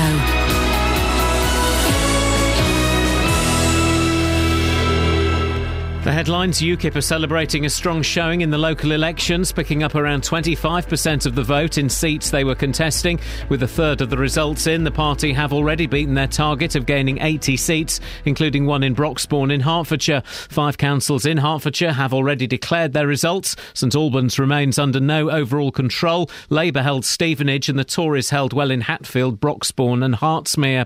Train company First Capital Connect has lost the contract to run services from Bedfordshire and Hertfordshire into London. The government has awarded the new contract for the Thameslink and Great Northern routes to Govia. The new 7-year contract starts in September.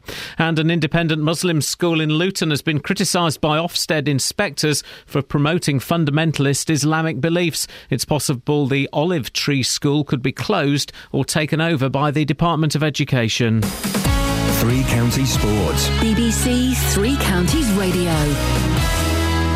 England's cricketers have made a winning start to their 5-match one-day series, beating Sri Lanka by 81 runs in a rain-affected match at the Oval. Chris Jordan hit 38 off 13 balls to help England post 247 for 6 from 39 overs. Sri Lanka was set a revised target of 226, but Jordan took 3 wickets as England bowled them out for 144. Here's England captain Alistair Cook. He hit the ball incredibly cleanly. He always seems to hit the last ball for 6 in a one-day game and then walk off nonchalant. And then, he bowled. He probably struggled his first couple of overs and then had the break, and then he really set the tone for us. Stevenage are inviting applications to join the club's board. They're planning to recruit up to 3 additional non-executive directors. Norwich caretaker manager Neil Adams has been handed the job on a permanent basis. Former Watford managers Malky Mackay and Gianfranco Zola had been linked with the post. Thomas Bjorn leads the PGA Golf at Wentworth after a course record 62 left him 2 shots clear on 10 under par. Woburn's Ian Poulter is 2 under, 1 shot ahead of Buckinghamshire's Luke Donald. Northampton face Bath tonight in Cardiff in the final of Rugby's European Challenge Cup. Tomorrow it's Saracens versus Toulon in the Heineken Cup final. And Ferrari's Fernando Alonso headed Lewis Hamilton to set the pace in a rain-disrupted second practice at the Monaco Grand Prix. Hamilton was fastest in the first session. Qualifying resumes tomorrow as Friday is traditionally left clear of racing. BBC Three Counties News and Sports. The next full bulletin is at 8.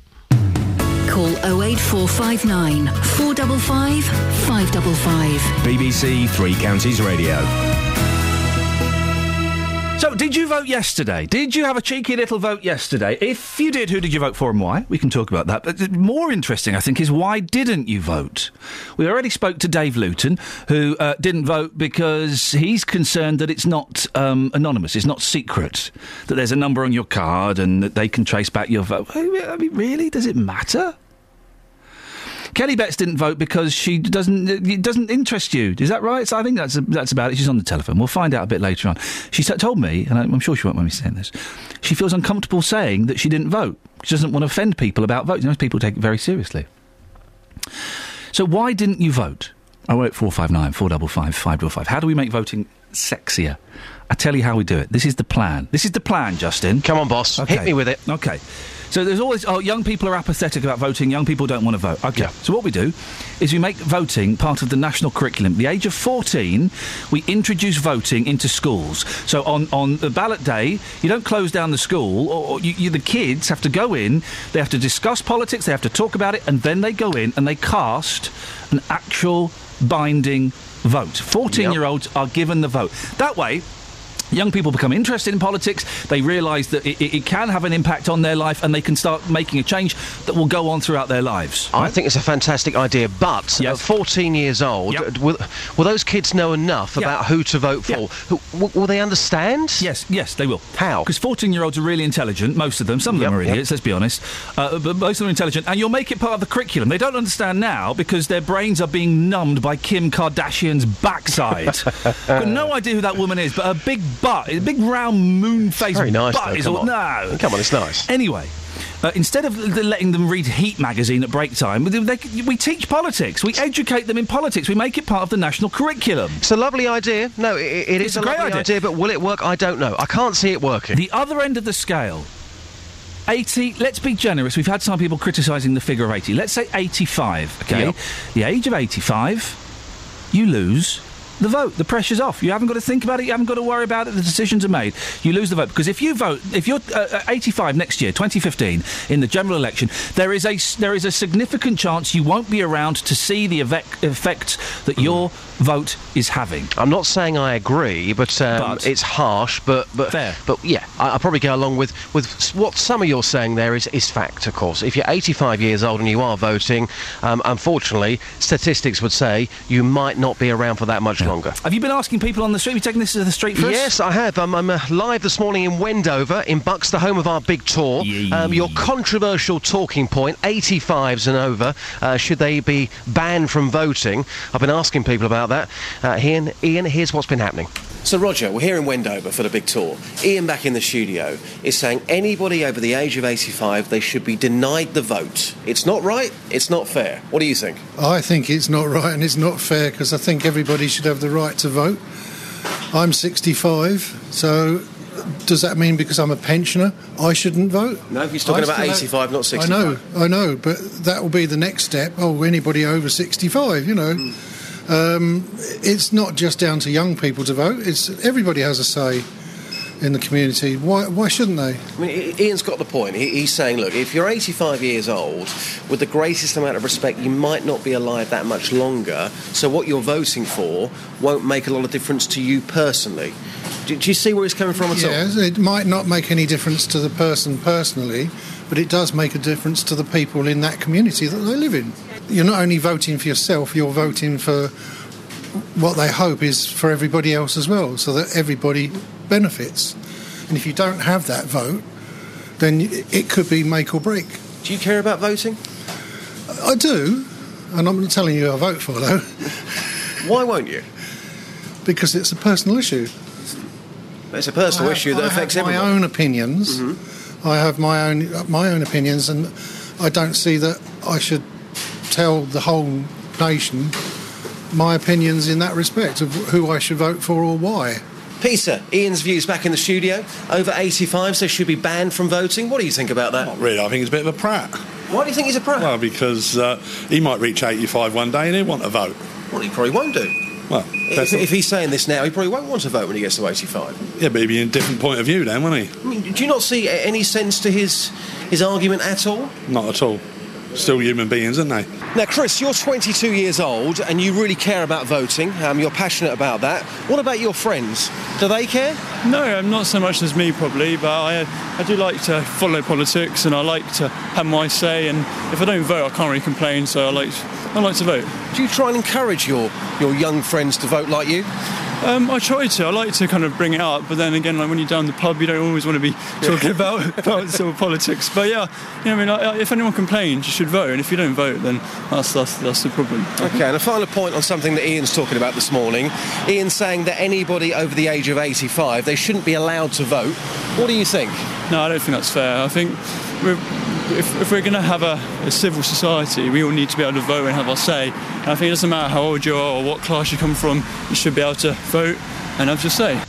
The pensioners. I wasn't saying pensioners shouldn't get the vote. I'm specifically saying over 85s. Yep. But pensioners do have a huge influence, and perhaps a slightly unfair influence, on the direction of the country. The bedroom tax, the spare room subsidy being a prime example. The Tories won't impose the spare room subsidy on pensioners because they know they will lose a significant amount of their vote. Doesn't sound fair.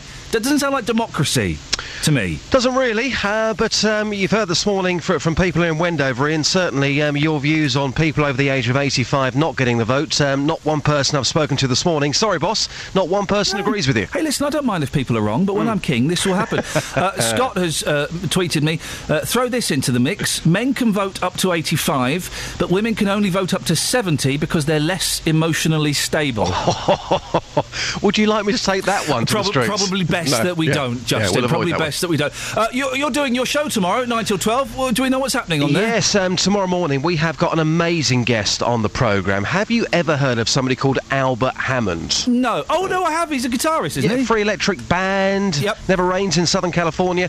He's our guest tomorrow. He's appearing in Luton tomorrow night. Not only has he performed some incredible songs, but he's an incredible songwriter. He's written songs such as When I Need You by Leo Sayer, The Hollies, The Air That I Breathe. Beautiful. Tomorrow morning, he'll be telling us the story behind some of his most famous songs. And it's definitely Albert Hammond, not Albert Hammond's brother. Nope, definitely Albert Hammond. Beautiful. I look forward to listening to that, Justin. Excellent stuff. Thank you very much indeed. Now, the rail company... By the way, if you want to have your say on the voting thing, 08459 455 555. The rail company First Capital Connect has lost the contract for the Thameslink line. The Department for Transport has announced that Govia has won the new 7-year contract. Neil Middleton from Harpenden is the chairman of the Association of Public Transport Users. Good morning to you, Neil. Good morning. What are your thoughts on this, Neil? Are you going to miss First Capital Connect? I'll miss some of the people at First Capital Connect who've been very helpful to us and to other travellers in the past. But equally, I think a lot of what goes on in the rail industry is determined by both the combination of Network Rail, who won't be changing at all, and the government, who, of course, are not changing either. So, in one sense, there's not going to be a vast amount of change, certainly in the short term, I suspect. Do we know much about Govia? Yep, Govia run a lot of rail franchises, and in particular, they run on the Brighton main line between London and Brighton.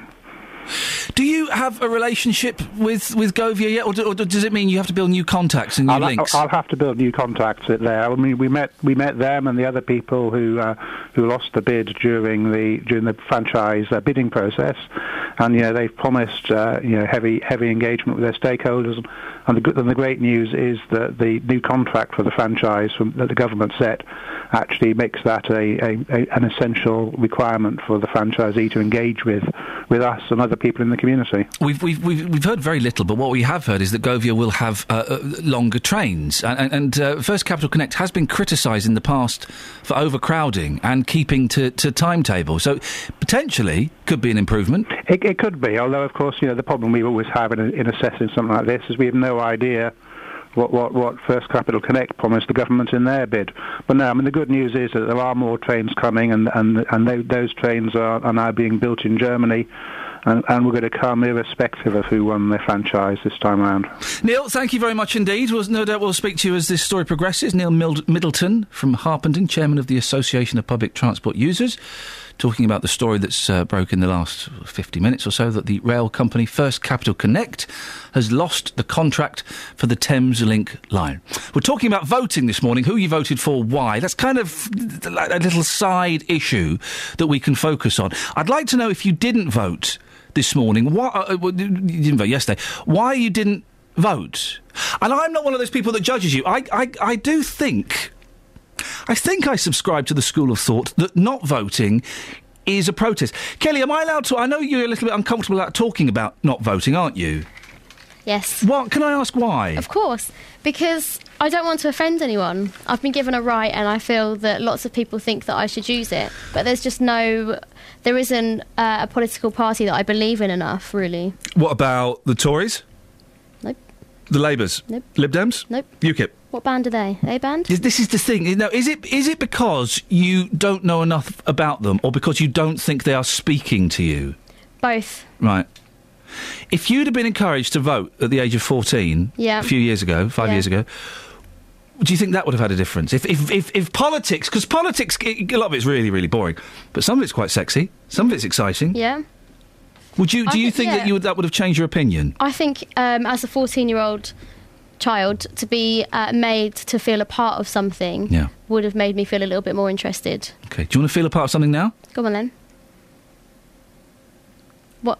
What am I feeling a part of? Ouch.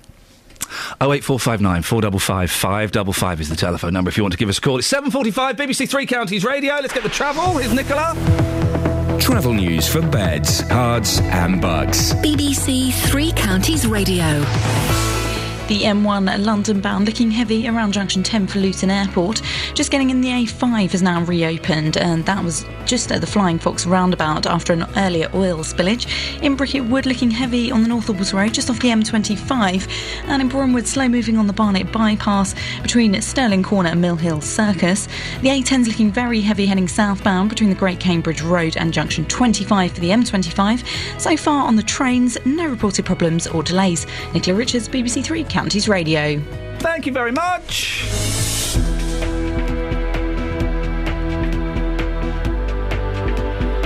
Right, 7:46 exactly. It's Friday, the 23rd of May. I'm Iain Lee. These are your headlines on BBC Three Counties Radio. The UK Independence Party has made major gains in local elections, with over 80 new councillors, including one in Broxbourne in Hertfordshire. Train company First Capital Connect has lost the contract to run services from Bedfordshire and Hertfordshire into London. The government has awarded the new contract for the Thameslink and Great Northern routes to Govia. And an independent Muslim school in Luton has been criticised by Ofsted inspectors for promoting fundamentalist Islamic beliefs. 7:46, let's get the weather. Here's Georgina. Beds, Herts and Bucks weather. BBC Three Counties Radio. Hello there, a bit of cloud around still, but it is thinning out to allow us some sunny spells, and they'll continue through the day. Now, we've got some showers that will infiltrate probably from about lunchtime onwards, and they're going to be fairly heavy as well, quite sharp showers. But because there aren't too many of them around, you could actually end up with a dry afternoon, and in the sunshine it might feel quite pleasant too. We've got temperatures reaching about 17 or 18 degrees Celsius, perhaps getting a touch above that if you are escaping those showers. Now, they continue through the night in certain places. We've got temperatures down to about 10 or 11 degrees Celsius, but a very wet day to come tomorrow. It's going to be quite hard to escape them tomorrow. We've got outbreaks of showery rain from the start. There will be some drier spells, but they do continue all the way through until the evening when they then clear to the west. We've got temperatures tomorrow only getting to about 16 degrees Celsius, so a bit cooler as well. It is an improving picture, though, as we head through the bank holiday weekend. Sunday starts off cloudy with outbreaks of showery rain, but it becomes brighter later on with some sunny spells, and Monday is looking like a day of sunshine and showers, but becoming a bit more windy from Tuesday onwards. That's your latest forecast. Thank you very much. Jill, I've got your email about faith schools. It's a long one, so I will read it at some point in the near future. Don't think I'm ignoring it. On Sunday afternoon, Luton Town Centre will be a sea of feathers. Or you could call in. Families and flamboyance. I think the atmosphere of it all will be amazing. 08459 455 555. We'll be live from there all afternoon. Join me, Gareth Lloyd. And me, Nana Aquia. As we host the main stage. In the centre of St George's Square. Or, if you can't get down to Luton, tune in to me, Tim Wheeler. And me, Richard Williams, from 2 to hear from the people taking part. People going along dancing and singing. The people behind the costumes. There's tenta print material and anchor print material made into like shredded skirts. And the people who make it happen. I am with Bubbles and Thelma, who are playing steel pans down at the VIP tent. Luton International Carnival 2014 live. Sunday afternoon from 2. Here on BBC Three Counties Radio. Across beds, Herts and Bucks. This is Iain Lee. BBC Three Counties Radio.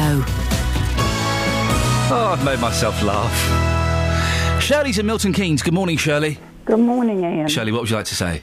I am so angry with you. Thank you. I really am. How dare you say that women over 70 are unstable?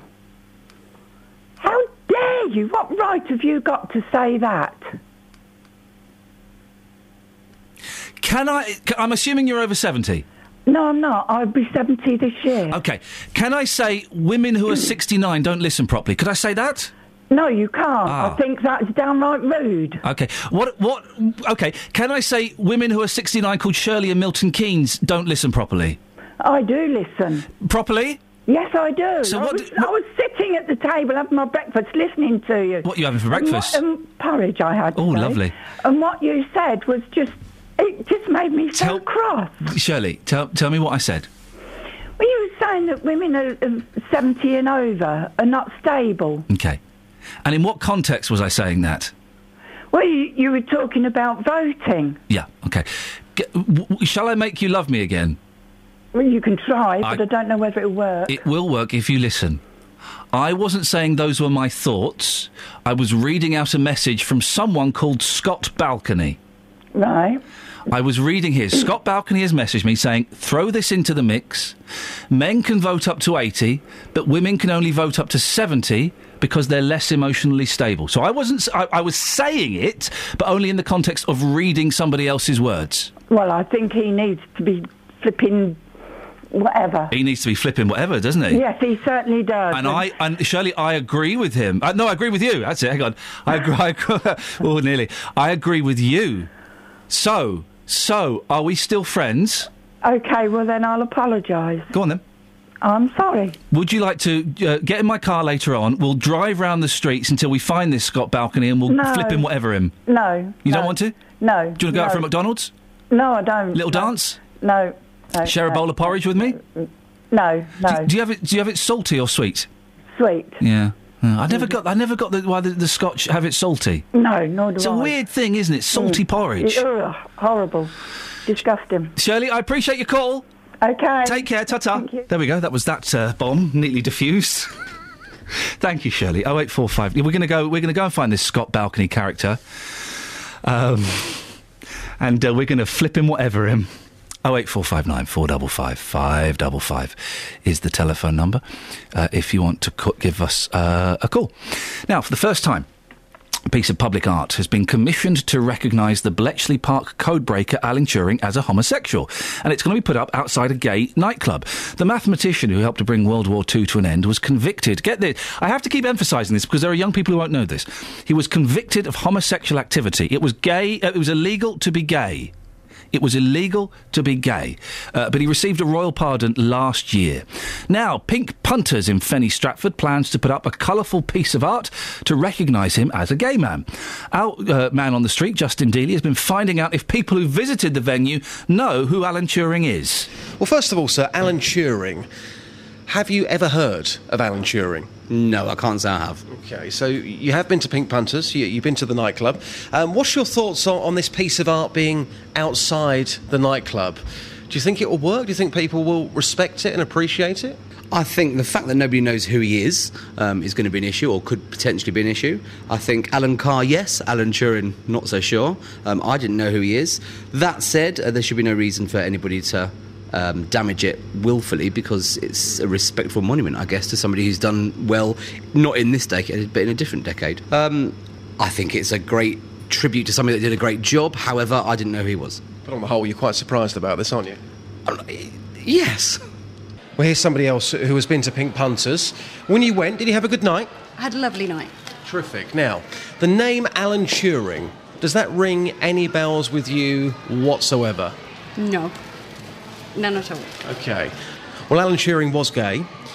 He was a World War II codebreaker, and they're planning on putting a piece of art up to commemorate his work outside Pink Punters. As somebody who's been there, what do you think about that? I think that's a great idea. I'm sure that would have made him pleased that there was eventually a day and age where he could be out.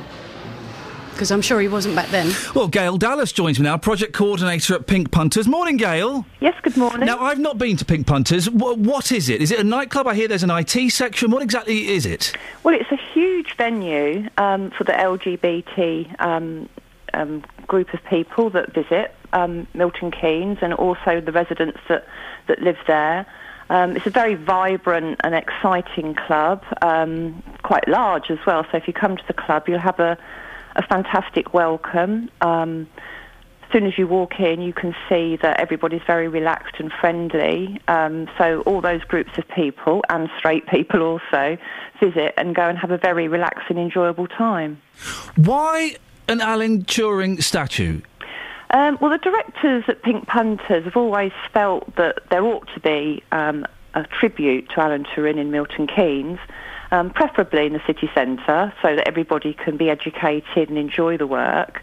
However, these types of projects cost lots of money, and the council are quite strapped for cash for these sort of projects. So Pink Punters felt they ought to contribute to the work of art, and obviously were very pleased when I approached them with the idea, and that's where we started from. It's being unveiled. Is it June the 23rd, isn't it? Something like that? Yes, it'll be June the 23rd, which is actually his birthday, so it's a little present for him. Now, it says here it's colourful.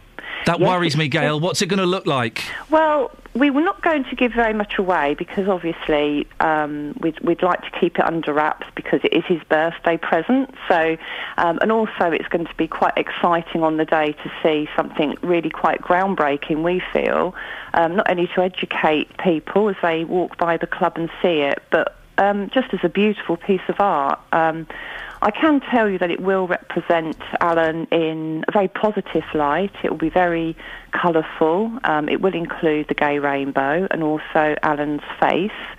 And we're hoping that it will engage people in a dialogue when they look at it, and we can give an explanation of what he did also by the artwork. So it will enlighten and inform people that this person... is he going to have, and I didn't know that rainbows were gay, but is he going to have the gay rainbow, like a sort of David Bowie motif on his face? No. Oh, OK. Oh, no, I thought we've I been had very it then. respectful, and the treatment of the work is, we feel, very, very poignant for him. I think he'd have been quite thrilled with it, actually. Brilliant. Well, listen, I wish you the best of luck. Speak to us nearer the time of the unveiling, and maybe we'll send Justin or someone down there to have a little look. All right. Gail, thank you very much. Gail Dallas, project coordinator of Pink Punters. Got some texts on voting. This is a nice one. I thought Kelly didn't vote because she couldn't reach the little pencil. That little pencil is massive. Nice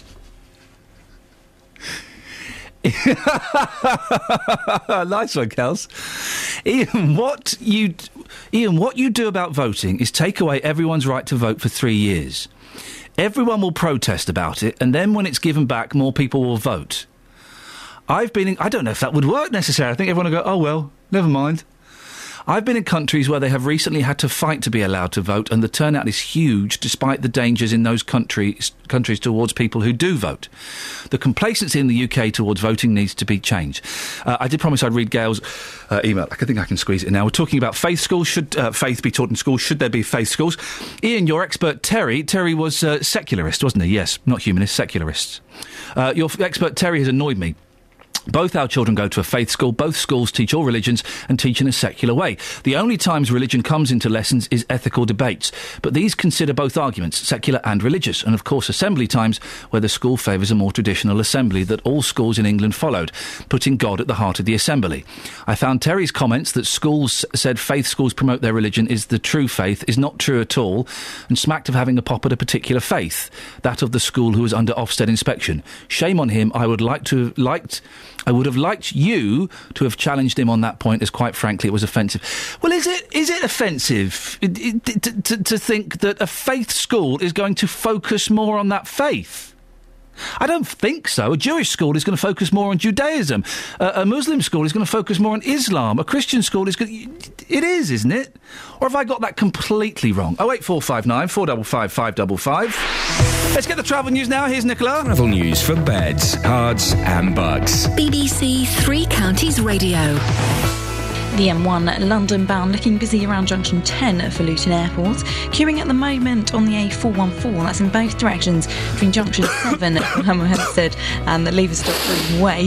The A41's also looking slow, heading eastbound between Two Waters Road and junction 20 for the M25. So far in Borehamwood, looking slow on the Barnet bypass, heading southbound between Barlet Lane and the Mill Hill Circus. So far, taking a look at the trains, not seeing any reported problems or delays. Nicola Richards, BBC Three Counties Radio. Nicola, I'm so sorry. You may not have noticed this because you are a professional. The listener may not have noticed this because they aren't listening this morning, it turns out. My microphone was on for a little bit of your travel bulletin there. I heard you snoring. Sorry? Oh, God, she heard it. Oh, flip it. Well, it was... Well, there's nothing for me to say, is there, really? Apart from that's awkward. No worries. Ta-ta. Let's get the news with Simon. Turn this flipping mic. Local and vocal across beds, hearts and bucks. This is BBC Three Counties Radio.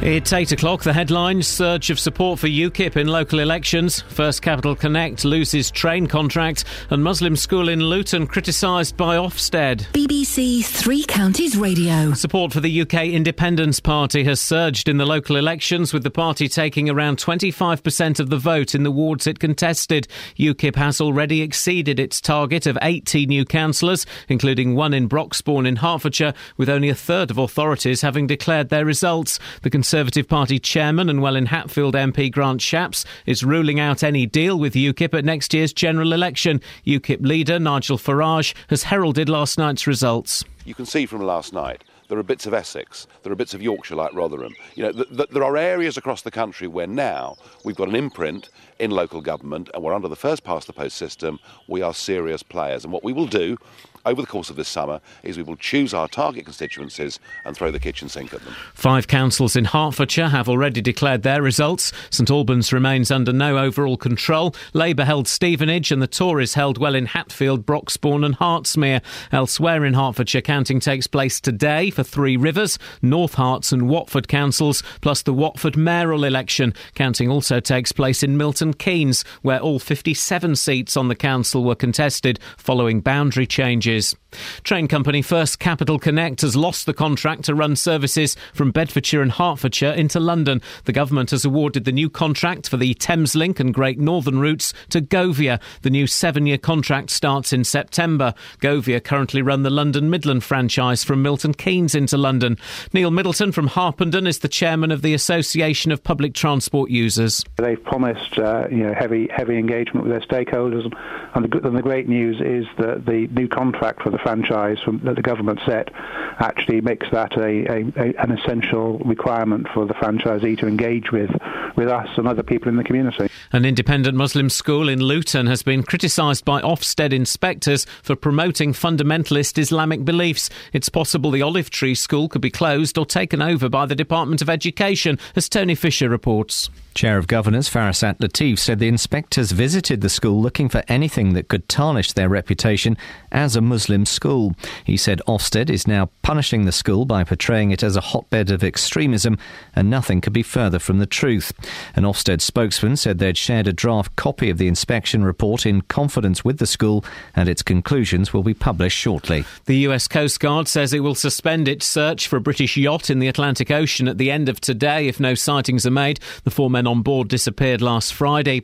In sport, England's cricketers have made a winning start to their 5-match one-day series, beating Sri Lanka by 81 runs in a rain-affected match at the Oval. The weather: early showers clearing to leave some sunny spells, but the showers will return, possibly heavy and thundery by this evening. A maximum temperature 19 degrees Celsius. And you can get the latest news and sport online at bbc.co.uk/3 counties. BBC Three Counties Radio's big tour of beds, hearts and bucks. It's cuteness and the walks. There's brilliant walks. If you're a dog lover, it's a great place to be. It's all about where you live. We're a big mixture. A lot of people moved in, but I know people who've always lived here. We're featuring Wendover. You've got the Wendover Woods. It's a nicer community. The big tour of beds, hearts and bucks. BBC Three Counties Radio. And suddenly it's nearly 4 minutes past 8. My weekend starts in 56 minutes. Beautiful. Morning, this is Iain Lee, BBC Three Counties Radio. It's been a feisty show this morning. People are getting upset Lots of different stuff. Some of the things we're talking about include the head of an independent Muslim school in Luton says an Ofsted report accusing the school of promoting fundamentalist Islamic beliefs is full of fabrications. We're also talking about voting. Kind of started off, because we can talk about voting now that it's finished, kind of started off by asking if you didn't vote, why you didn't vote. And then it's got me onto my master plan, a thing that I think will actually work. To encourage younger voting, we start voting at 14 in schools. And also, we stop older people voting. At the age of 85, you lose the vote. Makes perfect sense to me. 08459 455 555. Across beds, hearts and bucks. This is BBC Three Counties Radio. Joyce is in Leagrave. Good morning, Joyce. Good morning. Did you... we don't get as much whistling on the streets as we used to, and I blame the death of the milkman. I like whistling. I whistle when I feed the birds in the morning, throw the crust out. Oh, yes. Throw the crust of what out? The bread. The bread. You're not supposed to feed the birds when it's nice. Oh, no, they're all up in the morning and it's all gone in about 10 minutes. I know, but you're depriving them of their abilities to look after themselves by feeding them when the weather's nice. Well, you do what you like, but I like to see them sitting on my fence. Here's a thing. You sit on your fence, doesn't that hurt? The birds do. Here's a thing. Listen, Ian. You're not... No, hang on a second. This is important, because there are people going out to feed the ducks this weekend. Oh, right. You're not supposed to feed the ducks bread. No, I've heard of that. It expands in their stomach and causes them to die. That's right. And what about the swans? Something about the swans. Yes, you're not supposed to strangle them or eat them. They belong to the Queen. You're not supposed to eat them. The Queen's allowed to eat a swan, and she does every Thursday. They look lovely, don't they? Don't they look beautiful on your plate? I wonder what swan tastes like. I bet it's a really posh meat. Lord knows. Yeah. Anyway, Joyce, thanks for calling. No. Oh, you had a point. Sorry, I do apologise. You did let yourself down this morning talking to Peter. Peter in Walmer Green. Yes, you did let yourself down, because there's three little words: respect, respect, respect. And here's and you didn't have any. Here's four little words: has to be earned. Well, he has earned it. How? All his life he's done lots for you and lots of people, for me and everybody else, and I've done lots of people. The people of that age generation, Ian, I know they work now, but we had to work at 14, and we put a lot into this country, and I think they deserve a little bit more do than what you said. What? Poor old Peter. Well, now you're patronising him. No, he was Now you're patronising. He deserves more than patronisation. No, I don't patronise. Speak the truth. You're doing it now. But Joyce, in what way was I disrespectful to Peter? You were talking him down all the time. And what did I say? Give me an example. No, I listened to it, and all your listeners did. And to be honest, you were criticising him. No, I didn't. You need to give me an example, because I genuinely don't think I criticised him. What did I say that was critical of him? Well, he was saying about conscription and this, and you didn't do that, and you didn't do that. Everything he was saying, you were... arguing with him. Well, no. Well, but that's not talking down to him. Well, that's not talking down to him or being disrespectful. If I weren't to have an argument, if I weren't to discuss my thoughts and my feelings with him, that would be disrespectful to him, because I would just be letting him say what he wanted without being challenged, which I think is very disrespectful. I mean, I always speak the truth, but the thing being, you always speak your truth. I speak truth, yes. You always speak your truth, which is a big difference. No, I speak the truth. As you see it. No, what we've been brought up to do, and it's what you say, what goes around comes around, Ian. I don't say that. No, I do. But you speak you speak your truth as you perceive it. We can only speak our truth. We've never been taught to say lies. We speak as we were taught and brought up. Okay. And How do you think? No, hang on a second. How do you think Peter would feel with you stepping in up to the plate for him like this, to use an Americanism? Well, I do hope that I'm speaking up for people like Peter, because the more we'll have, listening to each other, the more people you come on your programme, rather than frightened to come on in case they get stressed out. Those people are fine. Listen, do you not think it's a bit patronising? No, I don't. OK, let's ask Peter. Peter, is it a bit patronising what Joyce is doing? No, not at all. I thank you very much for trying to defend me, but I can hold my own very well. I know you can, but And I quite like his character, because he's much more intelligent than he tries to make out. He hides That's for it, a start. He hides it, does he? Oh, he is He just agitates a little bit, if you put it that way. He gets us all going and gets our blood going, doesn't he? I don't really rise to his bait, but what I do is pull him up when I know he doesn't know what he's talking about. You say the truth. That's right. That's good. Anyway, It's nice talking to you, Peter. Yeah, you too. And we'll see you tomorrow, And thank Ian. you anyway. Thank you. We'll listen to you tomorrow, Ian. Bye-bye. Bye. Wasn't that nice? Wasn't that nice? Local election results have been trickling in overnight. St Albans District Council was in no overall control before last night's count. Well, our political reporter sent us information over this morning. The Conservatives and Labour have gained 2 seats each. The Lib Dems are down 2 seats overall, with the Conservatives 1 short of overall control. We can speak now to Julian Daly, the Conservative leader of St Albans District Council. Julian, disappointed not to have gained overall control? Good morning, Ian. Yes, I suppose so, but I didn't think it was a realistic expectation given the wall-to-wall coverage of UKIP. It made it very hard to call what way the vote was going to go last night. Do you think that that UKIP have had too much coverage, and that's detracted from your votes? I feel like the folks you just had on the phone. What is too much? That's your call, isn't it? You in the media chosen to talk about them. No, I haven't at all. I haven't at all, Peter. Julian, sorry. You've just said the wall-to-wall coverage. I wonder what that meant. Had you not noticed it? The press coverage, the television coverage, lots on BBC, some on ITV, Sky TV. It's just, I understand it's novel and... you sound a little bit bitter about it, are you? No, it just made it hard to tell what the vote was going to be. It was surprisingly small I thought in St Albans compared to the coverage. Are you saying that people in London too? I think. Are you saying that people can't make their own decisions? Are you saying that the coverage influenced people to such an extent that they didn't vote for you? You're missing my point. My view on the outcome of the election was coloured by trying to second guess what people were going to do in terms of voting for UKIP. I think it was interesting that UKIP did relatively poorly compared to what the national coverage. Why would you be second-guessing... And by the way, we're only talking about UKIP now because you've raised it. Why would you be second-guessing what people who are voting for UKIP are going to do? Why would you not be concentrating on your policies and pushing those forward? I did, but people were asking me the press were asking me what did I think the outcome was going to be today, or as of last night. And my honest answer was that I hadn't the foggiest because the introduction of a fourth party in many or more in many of our seats made it very hard to call. And that's democracy, and that's what's so great about this country, isn't it? It is, and it comes back to one of your earlier comments in your build-up to this. It'd be good if more people voted. It was quite a good turnout, I think, compared to last time we had Euros, but it's still only 40% and a bit.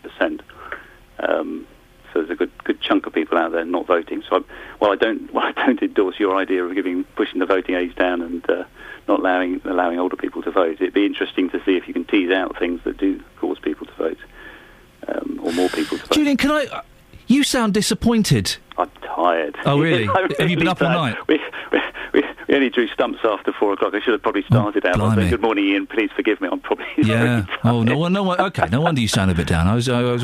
You've gained 2 seats, that's got to be good news. We're basically where we were before. This time last year we had 29 seats, we now have 29 seats. I think the people briefing you are just pointing out we had 2 vacancies in our seats, so we were one from a death and one from somebody leaving the area just before the elections, and we've replaced those with Conservative. How do we get this? Because I do think this is a genuine problem. How do you think we get more people to vote and younger people to vote? I really don't know the answer to that, Ian. I think there is a degree of engagement. I think the positive thing for Conservatives in St Albans is that we have held our seats. If you look at the local authorities around us or anywhere else in the country, by and large the Conservatives have lost a few seats. We haven't. I think people are clearly giving us credit for delivering a good council. My kids, one of my daughters, has voted for the first time yesterday, and it's quite interesting listening to her telling me this morning the conversation she had with her around about 18-year-old friends, discussions about politics and trying to engage. So they're very interested in what's going on. I think they just feels perhaps slightly scared to get involved and perhaps somewhat distracted with other things going on around them. I think certainly in local government that affects everybody's quality of life, and the more we can get the message out, the better. And if you can help with that, gratefully received. Julian, what are you doing for the rest of the day? Are you taking it easy watching Cash in the Attic or on telly, or have you got a busy day? I've got to go to work, as you probably know. Most local government people seem to think it's a full-time job, and we're all paid lots of money to do it. It's just not the case. I've got to go and do my day job shortly, but I'm, on account of not going to bed till 4 o'clock. They're not expecting to see me first thing, but I've got some pretty heavy-duty stuff coming up in the afternoon. Well, Julian, listen, thank you very much for coming on, and I know it's you sound absolutely shattered, so good luck with the rest of the day, and I hope the weekend brings some rest for you. 08459 455 555. Right, I will turn my microphone down in a second, then I'm going to press the button, and Nicola's going to do the travel, and that'll be that, and that'll be groovy.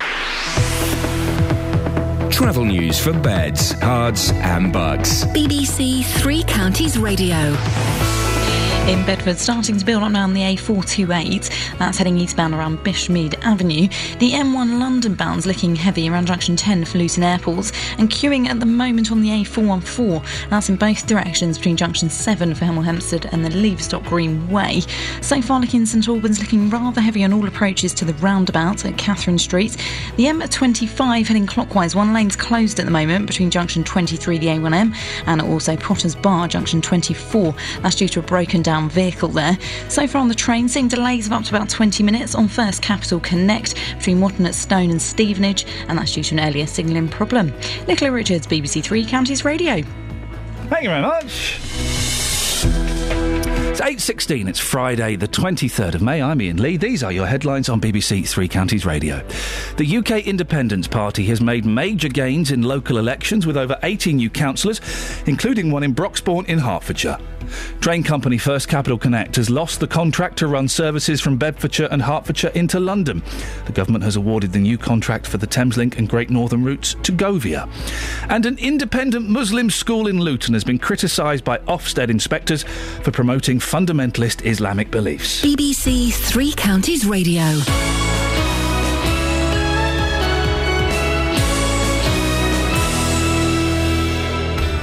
BBC Three Counties Radio's big tour of beds, hearts and bucks. Once you go out to the village, into the hills and things like that, you'll just see what a fantastic place it is. Inviting everyone to where you live. Well, I have to say its location is amazing. And all this week, we're featuring Wendover. You've got the Wendover Woods, it's a nicer community. If you've got a story everyone should hear about, let us tell them about it. We've got lots of facilities, great schools, and all within a walking distance of each other. You're surrounded by countryside, but you've got all the facilities you want in Wendover. The big tour of beds, hearts and bucks, featuring Wendover, from BBC Three Counties Radio. Now, Jonathan Vernon-Smith is joining me in the studio, and in many ways, you are our new political correspondent. Oh, yeah, I like that. Yes, we've lost Paul Scoins, I think, to the world. He's asleep. Of course he is. I've unfollowed him on Twitter as well until he stops tweeting about elections. But you were telling me something. We're talking about the problem with the lack of young voters. How do we get young people involved in politics? And you were telling me something quite interesting. Well, I don't think that there's a big problem. Certainly not where I live, because my next-door neighbour, she's one of those tellers. Now, what's a teller? A teller, they're the people that sit outside the polling station with their rosette on. They work for one of the parties. OK. And a Nosy Parker. Well, what they do, because it's quite funny watching people's reaction, because when I went to vote yesterday, I sat down, I had a chat with her outside the polling station. Sakes. An hour I sat there. But it's quite interesting, because firstly, you get to see people's reaction to those outside, and some people are really rude. So Pat said to this one lady, she said, "Hello, can I have your number, please?" Because they want to take your number down, so they can then see, has that person voted? They don't know what you voted for, but they want to know, have they voted? And if they have voted, then they won't go and knock at your front door and say, "Oh, you did promise you'd vote for us, but you haven't yet." Whereas if you don't give them your number, then you're likely to get a knock at the front door later. That's how it works. And some people, there was this one woman, Pat said, would you mind if I had your number? I most certainly would, she said. Stormed past her. Oh, dearie me. Good grief, is there really any need to be like that? Well. What was fascinating? Yes. So many young people voting yesterday. I've never seen anything like it. I went to vote about 7 o'clock. And all these young couples, and when I say young, I'm talking early 20s. That's interesting. couples, one after another, coming to vote. It was, and I sat there for about an hour, and it was mostly young people voting. That's interesting, because we've been saying this morning, and we always say, young people are not interested in politics. You didn't know who they were voting for. There was no discussion with them. Pat next door was trying to work out how. She said, well, she's not a UKIP supporter. Okay, Pat. So she said, they're not all turning out to vote for UKIP. Oh dear. So, but I don't know who they were voting for. She was trying to work it out by looking at them. Oh, fantastic. Well, you do get an idea, though, don't you? You do get a sense, yes. But it was really interesting. It wasn't... I wonder whether it was just the time of the day. I wonder whether older people vote first thing in the morning. Yep. And then young people vote when they get home from work. I'm a young person. I was voting at 9:30 last night. 9:30? 9:30. I was in London, and I got caught in the rain in Oxford Street. It was wonderful. Did you see the rain? Yeah, yes. Yes. I nearly got caught in the rain. I got caught in the rain. Did it wet you through to your pants? Yes, it did. Oh, it's awful, isn't it? But once you accept that that's what's happening... Just go with it. Just go with it. It's like being a child again. Isn't it just? In many ways. It means I could wet myself and no one noticed. What's on your show this morning? Coming up on the Big Phone in this morning from 9. Yes. Are you pleased or disappointed that UKIP did so well in the local elections yesterday? Support for UKIP has surged in the local elections in England, with the party taking around 25% of the vote in the wards it contested. UKIP has yet to take control of a council, but it has already exceeded its target of 80 new councillors, with only a third of authorities having declared their result. Well, it's been a mixed night for Labour, who gained 3 councils but lost another. The Conservatives and the Liberal Democrats, they've both seen their share of the vote fall, and they've lost dozens of votes. Well, on the Big Phone in this morning from 9, there's been so much hype around UKIP, hasn't there? Are they going to do so well? Had the other parties managed to kind of smear them enough before the election for their gains that they were talking about to completely fail? Well, it would appear not. They've done very, very well. The question is, are we pleased or disappointed by that? I'd love your calls, your views on 08459 455 555 this morning from 9. Dave, yes, thank you very much. I shall be listening to that. We'll carry on the theme of politics. Paul Scoynes has been woken up. Paul, where are you and what's going on, please, sir? Good morning, Ian. I'm in Arena MK, which is the bolt-on sort of concert venue next to the Stadium MK, which is, of course, the home of the Milton Keynes Dons.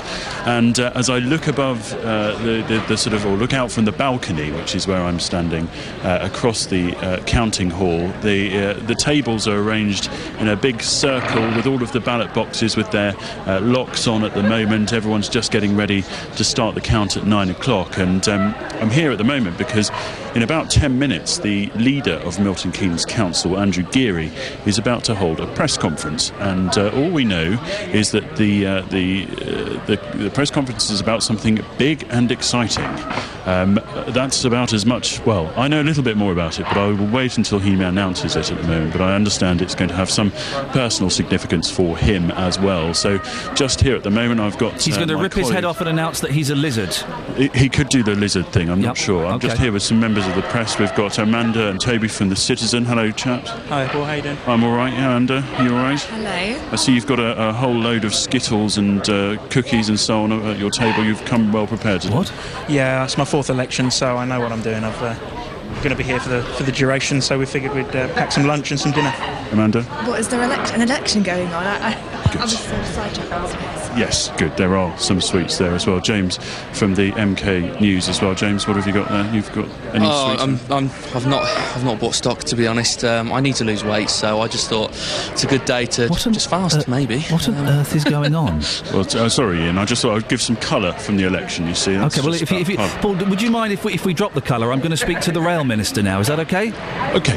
Thanks very much indeed. We'll get back to you later on and we'll find out what the announcement is. First Capital Connect has a busy show this morning, isn't it? First Capital Connect has lost the franchise to run the Thameslink line through the 3 counties.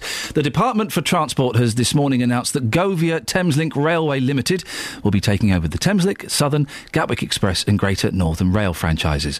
The 7-year contract will introduce more than 1,000 new carriages already under construction on the Thameslink network. Joined now by Rail Minister Stephen Hammond. Good morning, Stephen. Hi, good morning to you. First Group run First Capital Connect. They've had part of the franchise for 8 years. Directors of the company have said they're disappointed with the decision. Why weren't they successful? Well, there were a number of bidders. There were 5 in total. They all went through a very transparent and open process, which was set down by the procurement rules to ensure that the department finds, in an open, fair competition, the best way to the best operator for the new franchise. First Capital Connect, of course, had huge problems with overcrowding and delays. Was that part of the final decision? Well, I don't think it's appropriate for me to comment on why one operator got it and one other didn't. I want to concentrate this morning, as I'm sure your listeners do, on what this deal is actually going to benefit. It's going to benefit them because you're going to see a world-class railway that's going to put passengers at the heart of it. So there's infrastructure improvements, so you can see more trains, more seats because of the extra new fleets coming on board, and that's really good news. So overcrowding was part of the problem, because this is going to have 50% more capacity and 10,000 extra seats every weekday into central London. Yeah, well, I mean, absolutely, but, this is all part of a plan programme. Part of that plan programme was the Thameslink programme, which the previous government didn't deliver, and this government is delivering, and part of that, of course, is the Thameslink carriage programme. But also, in addition to that, the new franchisee will be providing 2 other fleets of trains which are going to add capacity across the whole of this particular franchise. So overcrowding was a problem. Can we expect these trains to be on time? Yeah, absolutely you can, and absolutely we should expect, and we are. I mean, part of that, of course, is because the new infrastructure will allow it to be a lot more reliable.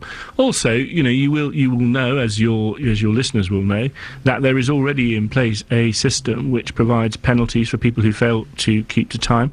I want this to be an on-time railway. I have every confidence that this new franchisee will make the maximum benefit of the new infrastructure that's being put in place and the new carriages that are going to be there. OK, excellent stuff. Thank you very much for your time, Rail Minister Stephen Hammond there. Not confirming that First Capital Connect's problems with overcrowding and delays was a problem, but I think confirming that First Capital Connect's problems with overcrowding and delays was part of the problem. 08459 455 555 is the telephone number if you want to give us a call. Talking about voting yesterday, did you not vote? Why not? Why not? Do you feel disenfranchised? Do you feel disconnected? Do you feel discombobulated? Irrelevant, but just a fun word to say. And here's my plan. This is what we do to get younger people voting, is we lower the voting age to 14. We make it part of the national curriculum. You discuss politics. You look at all the major parties. You look at a significant number of the fringe parties. And at 14 on election day, kids go into school and they vote. That way it becomes part of their process, their growing up process, part of their mentality from a young age. That way hopefully they'll carry that on, or at least a significant number will carry that on as they get older. We also stop people voting at the age of 85. Why? Well, because at the age of 85, if you're 85 next year, 2015, when there's a general election on, there is a stronger chance that you will not be around to see the effect of your vote. So, if we just constrict the votes to younger people, then they'll be more inclined to vote. It'll have more of an impact. 08459 455 555 is the telephone number. We'll go to travel a little bit earlier, just so we can maybe catch a bit of that press conference that's happening in Milton Keynes. Travel news for beds, cards and bugs. BBC Three Counties Radio. Starting off on the M25 heading clockwise, there's a lane closed at the moment between junction 23, the A1M, and also junction 24 for Potters Bar. That's due to a broken down vehicle. The M1 looking busy at London bound, just around junction 10 for Luton Airport. And in Luton, it is looking slow at the moment because of an accident that happened earlier on Dunstable Road in both directions between Skimpot Road and Dunstable Road. And so it is looking slow on camera at the moment.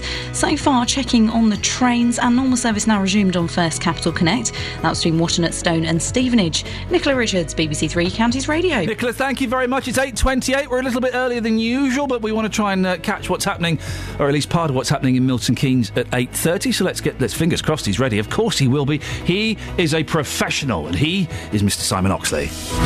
Across beds, hearts and bugs. This is BBC Three Counties Radio.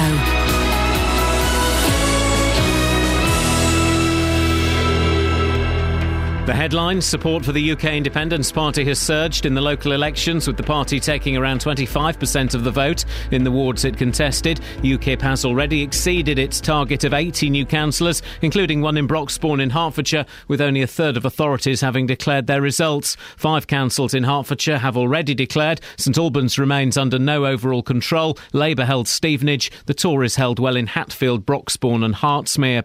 And train company First Capital Connect has lost the contract to run services from Bedfordshire and Hertfordshire into London. The government has awarded the new contract for the Thameslink and Great Northern routes to Govia. The new 7-year contract starts in September. 3 Counties Sports. BBC 3 Counties Radio.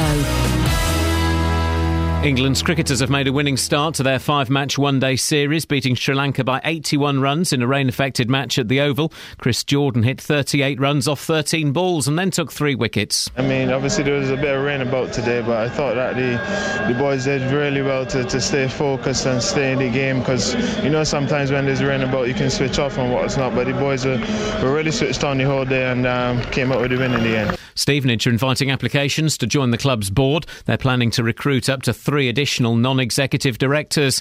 Norwich caretaker manager Neil Adams has been handed the job on a permanent basis. Former Watford managers Malky Mackay and Gianfranco Zola had been linked with the post.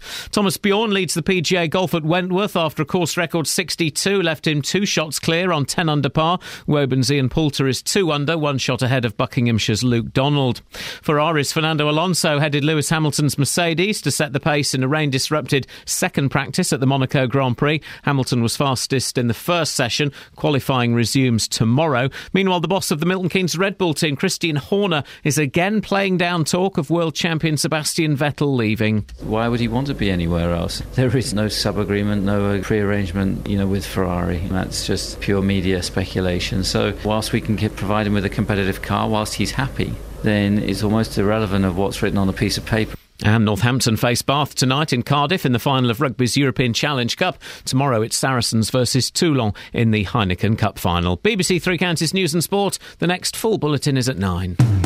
Call 08459 455 555. BBC 3 Counties Radio. Morning, guys. It's Iain Lee, BBC 3 Counties Radio. I should just tell you, there will be a new podcast out later on today. It's a good one this week. It's feisty. Last week's was great. If you missed last week's, do go and download it, either from the BBC 3 Counties website or by going to iTunes and typing in Iain Lee, BBC. A really interesting conversation with Darcus Howe, the black activist, who, he accused me of being a racist, basically. And says I expect black people to bow and scrape. That was last week's. Okay, and it's up there. It's up there for 30 days, 23 days now. This week's will be up. They go up around about they go up on the BBC 3 Counties website about midday, 1 o'clock, and then they get on iTunes either Friday evening or Saturday morning. This week, some strong stuff in there. Some very strong stuff. And also, we record extra bits that don't go out on the radio. So, wow, it's like a director's cut. It's like bonus footage. Imagine that. Steve says in the email, votes for 14-year-olds. He's put 14-tier-olds. I think he means 14-year-olds. What a daft suggestion. At 14 years of age, young people are being brainwashed by lefty teachers.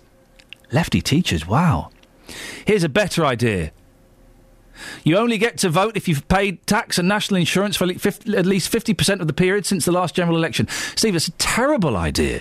So you're disenfranchising all of those people who, through perhaps no fault of their own, are on benefits.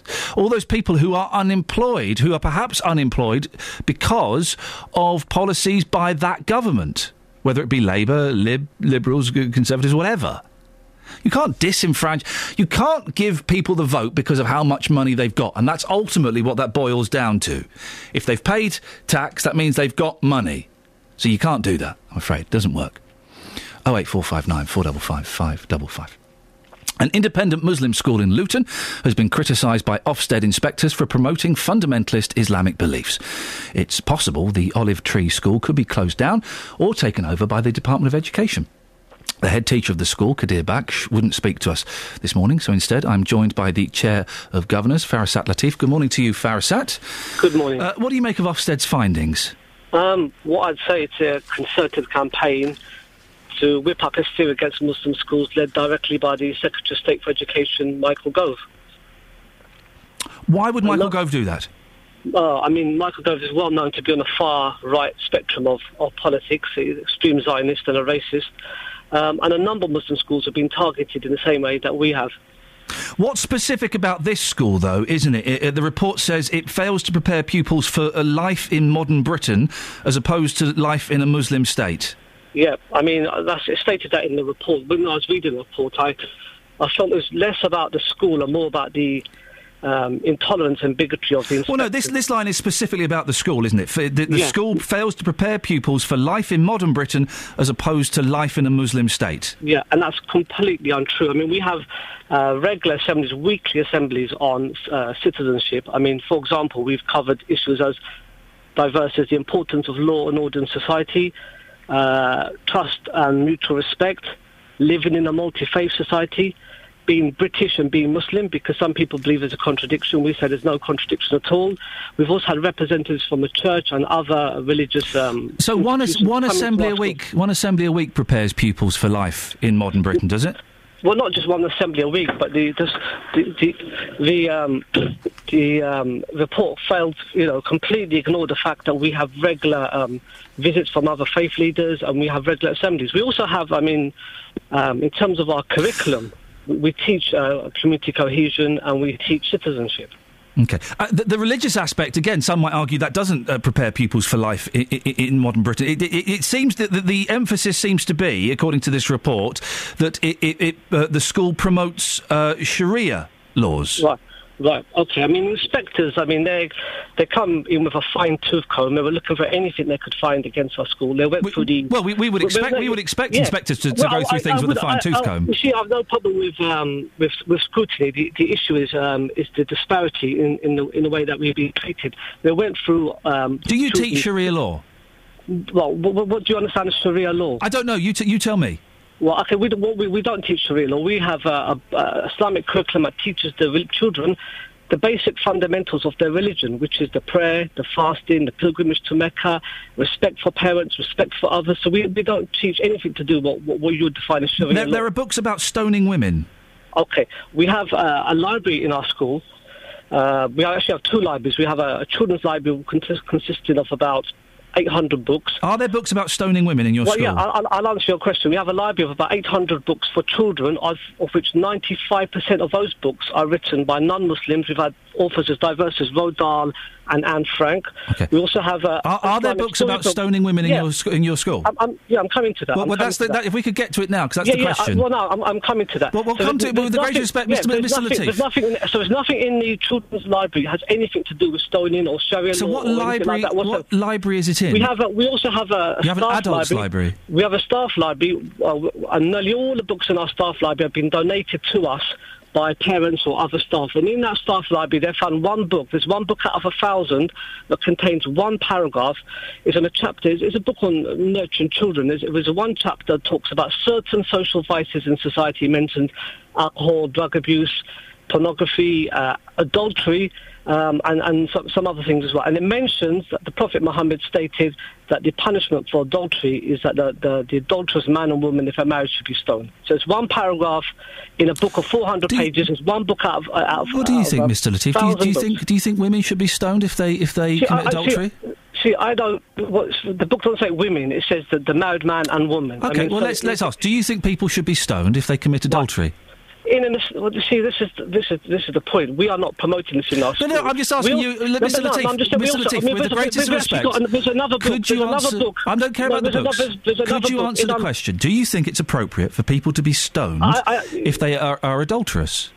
The Prophet Muhammad, peace be upon him, stated that in the Islamic state, if they're caught in the act and thought witnesses, that's the punishment.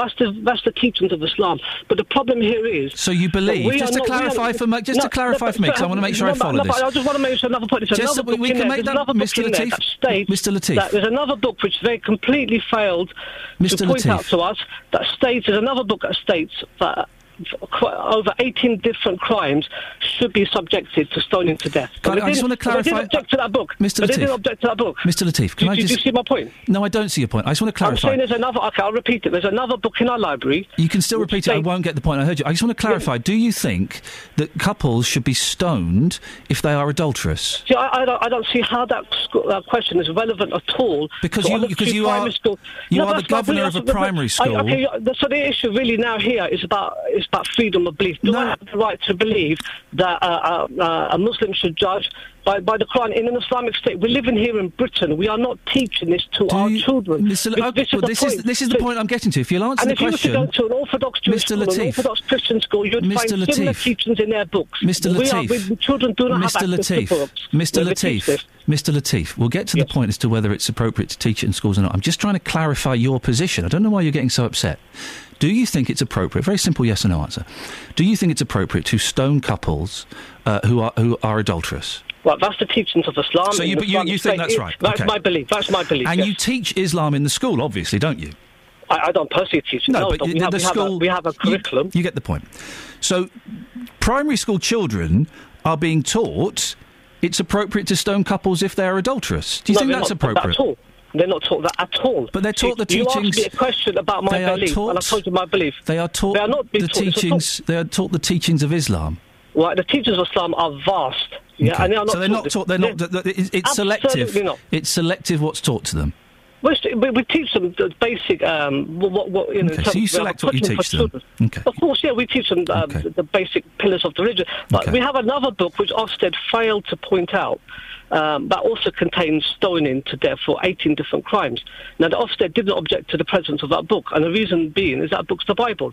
It mentions in the Bible that 18 different crimes should be stoned to death. Now, the question is, should schools remove the Bible from their school libraries? Mr. Latif, I don't think that many Christians these days would stand by that ruling. We've realised that it's a bit silly. There'd be a number of Orthodox Jews and Christians who would stand by. But I don't think there's that many. I don't think there's that many. I mean, I would be very surprised. Uganda and Nigeria both. Okay, we're not in Uganda or Nigeria. No, but should the Bible be removed from those school libraries, given that it mentions stoning for adultery, for blasphemy, for sodomy, for all this crime? Do you believe that the Bible should be removed? But you still think that couples should be stoned for adulterous behaviour? I would suggest, and I would suspect, that most Christian and most Jewish schools You're making issue my personal beliefs, which I have a right to believe. The issue is your Ofsted inspection. Your Ofsted inspectors objected to the presence of a book. Okay. So why did they not object to the presence of the Bible in our library? Okay, we're going round in circles. But you're not answering the question. If there's a I'm trying to answer the question, but you won't stop talking. Right, you're questioning me about my beliefs. I'm talking about the Ofsted inspection. Go ahead. So, what, in summary, you think this is a right-wing government attack on Islam itself? Against Muslim schools, yeah, by someone Michael Gove who's a self-declared racist. When has Michael Gove come out and said, "Hello, my name's Michael Gove, I'm a racist"? When has he said that? Okay, he has said. Well, he said that. Hang on, you just said he's a self-declared racist. When did he say that? Okay, he said in the Jewish Chronicle, I was born a Zionist, I live a Zionist, and I'll die a Zionist.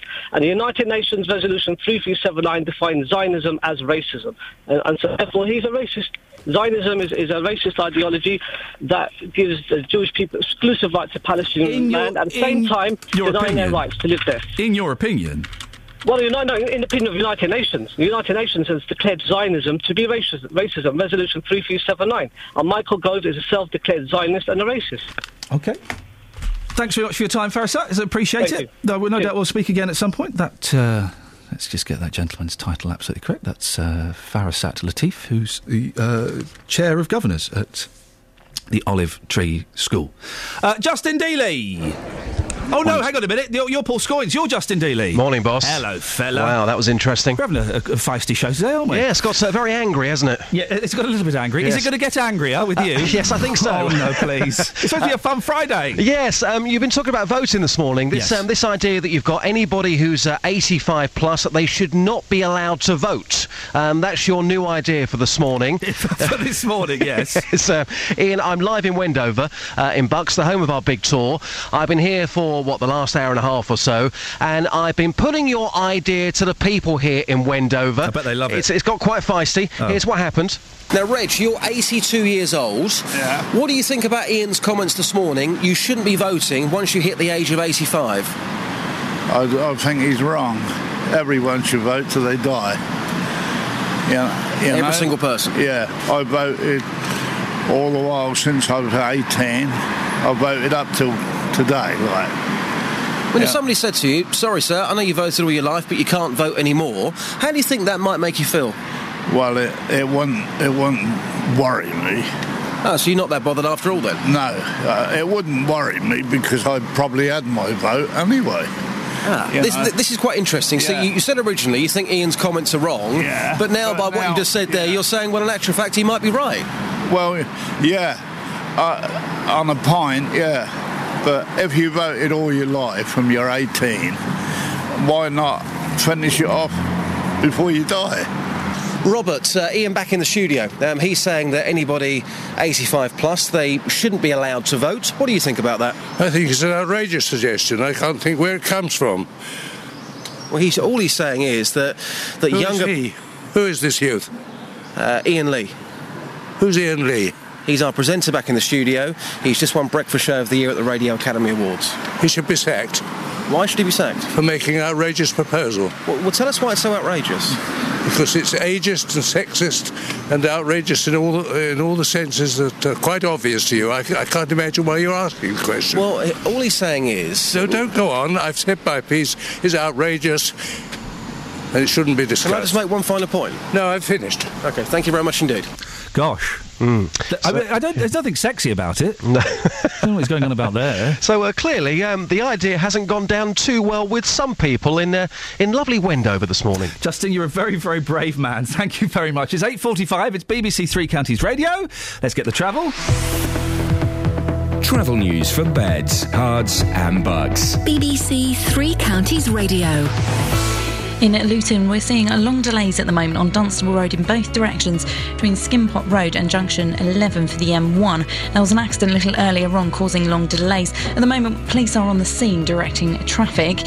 On the M25, heading clockwise, one lane's closed. That's between Junction 23, the A1M, and Junction 24 for Potter's Bar. That's because of a broken down vehicle.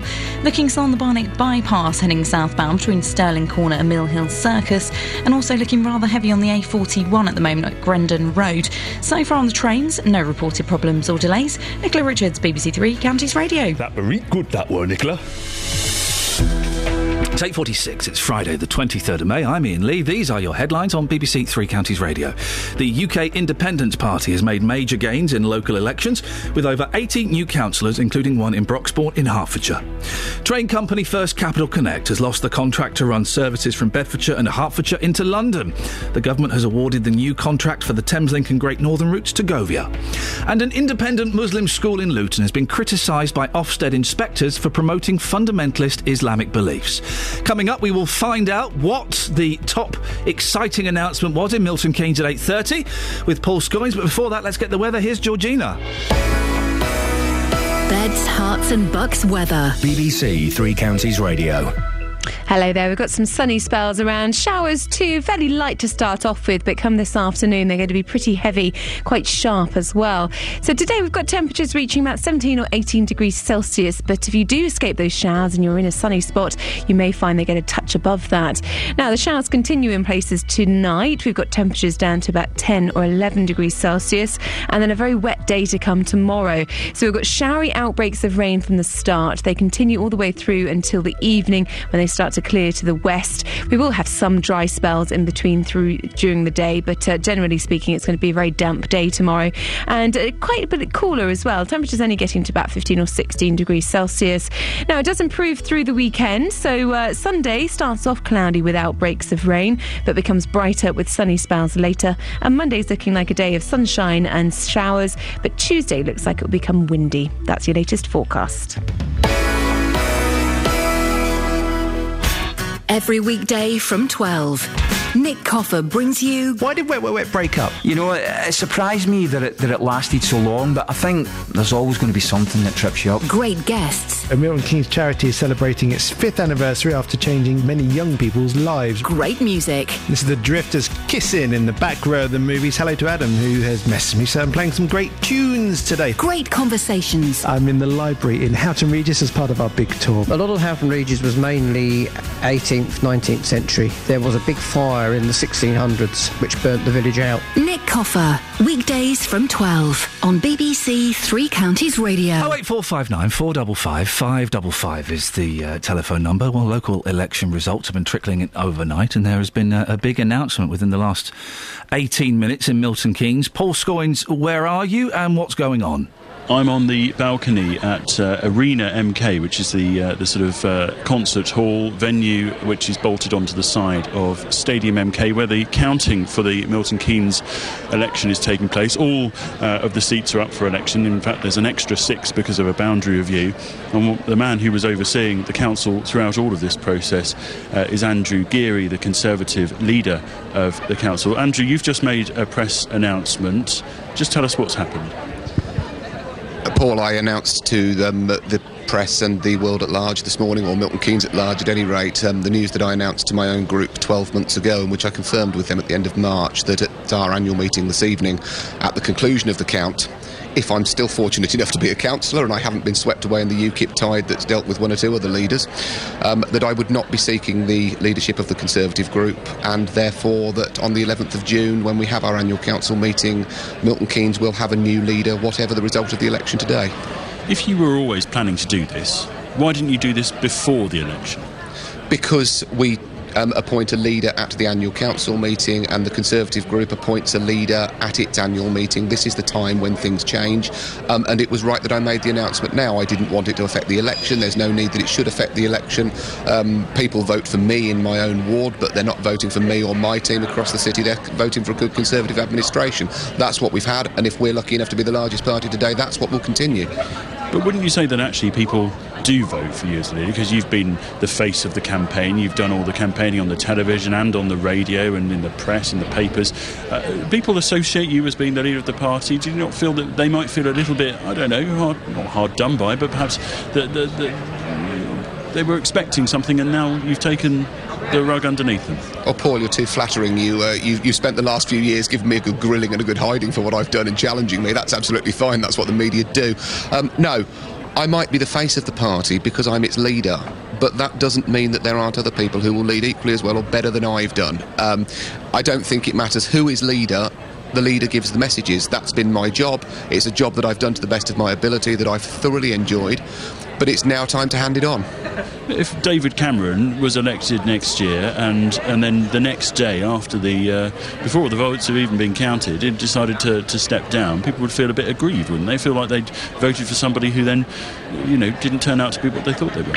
No, I mean, you're talking slightly differently with Prime Ministers, and you only have an election once every 5 years, don't you, for Westminster? You have an election every year here in Milton Keynes. Yes, perhaps I could have stood down last year in the 1 year that we didn't have elections. I didn't. I told the group then that they would be looking for a new leader in 12 months' time.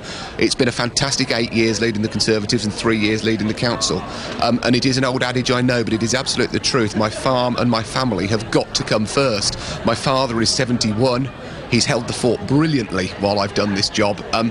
But he'd like to spend a bit more time watching cricket, and I think at 71 he's probably entitled to do so. My wife would like to pick her career up again after 10 years of putting it on hold for us to have a family, and then latterly for me to, do what I've done. I owe an awful lot to them, but I owe it to them now to go back and concentrate on what was always in the life plan to do. And who's going to take over? Well, now there's a leading question. That's because clearly the Conservative group's decision. They will decide on that tonight. Who would you like it to be? Who would I like it to be? I don't think I've ever made a secret that if I had my way and my choice, but I don't, it is the group's job, then my endorsement clearly goes to Councillor Edith Bald. Iain, what people sometimes don't know is that Andrew is a farmer. He's got a sheep farmer and cattle up in the north of Milton Keynes. He's, I think, one of the biggest council led by a farmer, as far as I understand. Paul, So, I was just wondering if Mr. Geary knew a year ago he was going to stand down. Why wasn't that announced to the general public? By the way, in 12 months I'm going, and it's going to coincide with the elections. Because you never end up wanting to be a lamed-up leader. It's as simple as that. You are the leader until you're not the leader, and that's how it is. Well, then why couldn't you step down a year ago? I'm just confused by that. I could have stood down a year ago. The group graciously asked me to stay on for another year, and I accepted that. But I've had a fantastic 8 years, 3 years as leader of the council, but this is the right time, not just for me, but I think for the Conservative group and for the council as well. Do you not, final question from me, Mr. Gray, do you not feel that you have let voters down and perhaps misled them in some way by stepping down the day after the election? They're not getting quite what they voted for, are they? They're getting exactly what they voted. Well, we don't know how they voted yet, so let's not be... But assuming they have returned a largest Conservative group on Milton Keynes Council, they've got exactly what they voted for. They voted for a good Conservative group and a good Conservative administration. It doesn't matter who's leading it.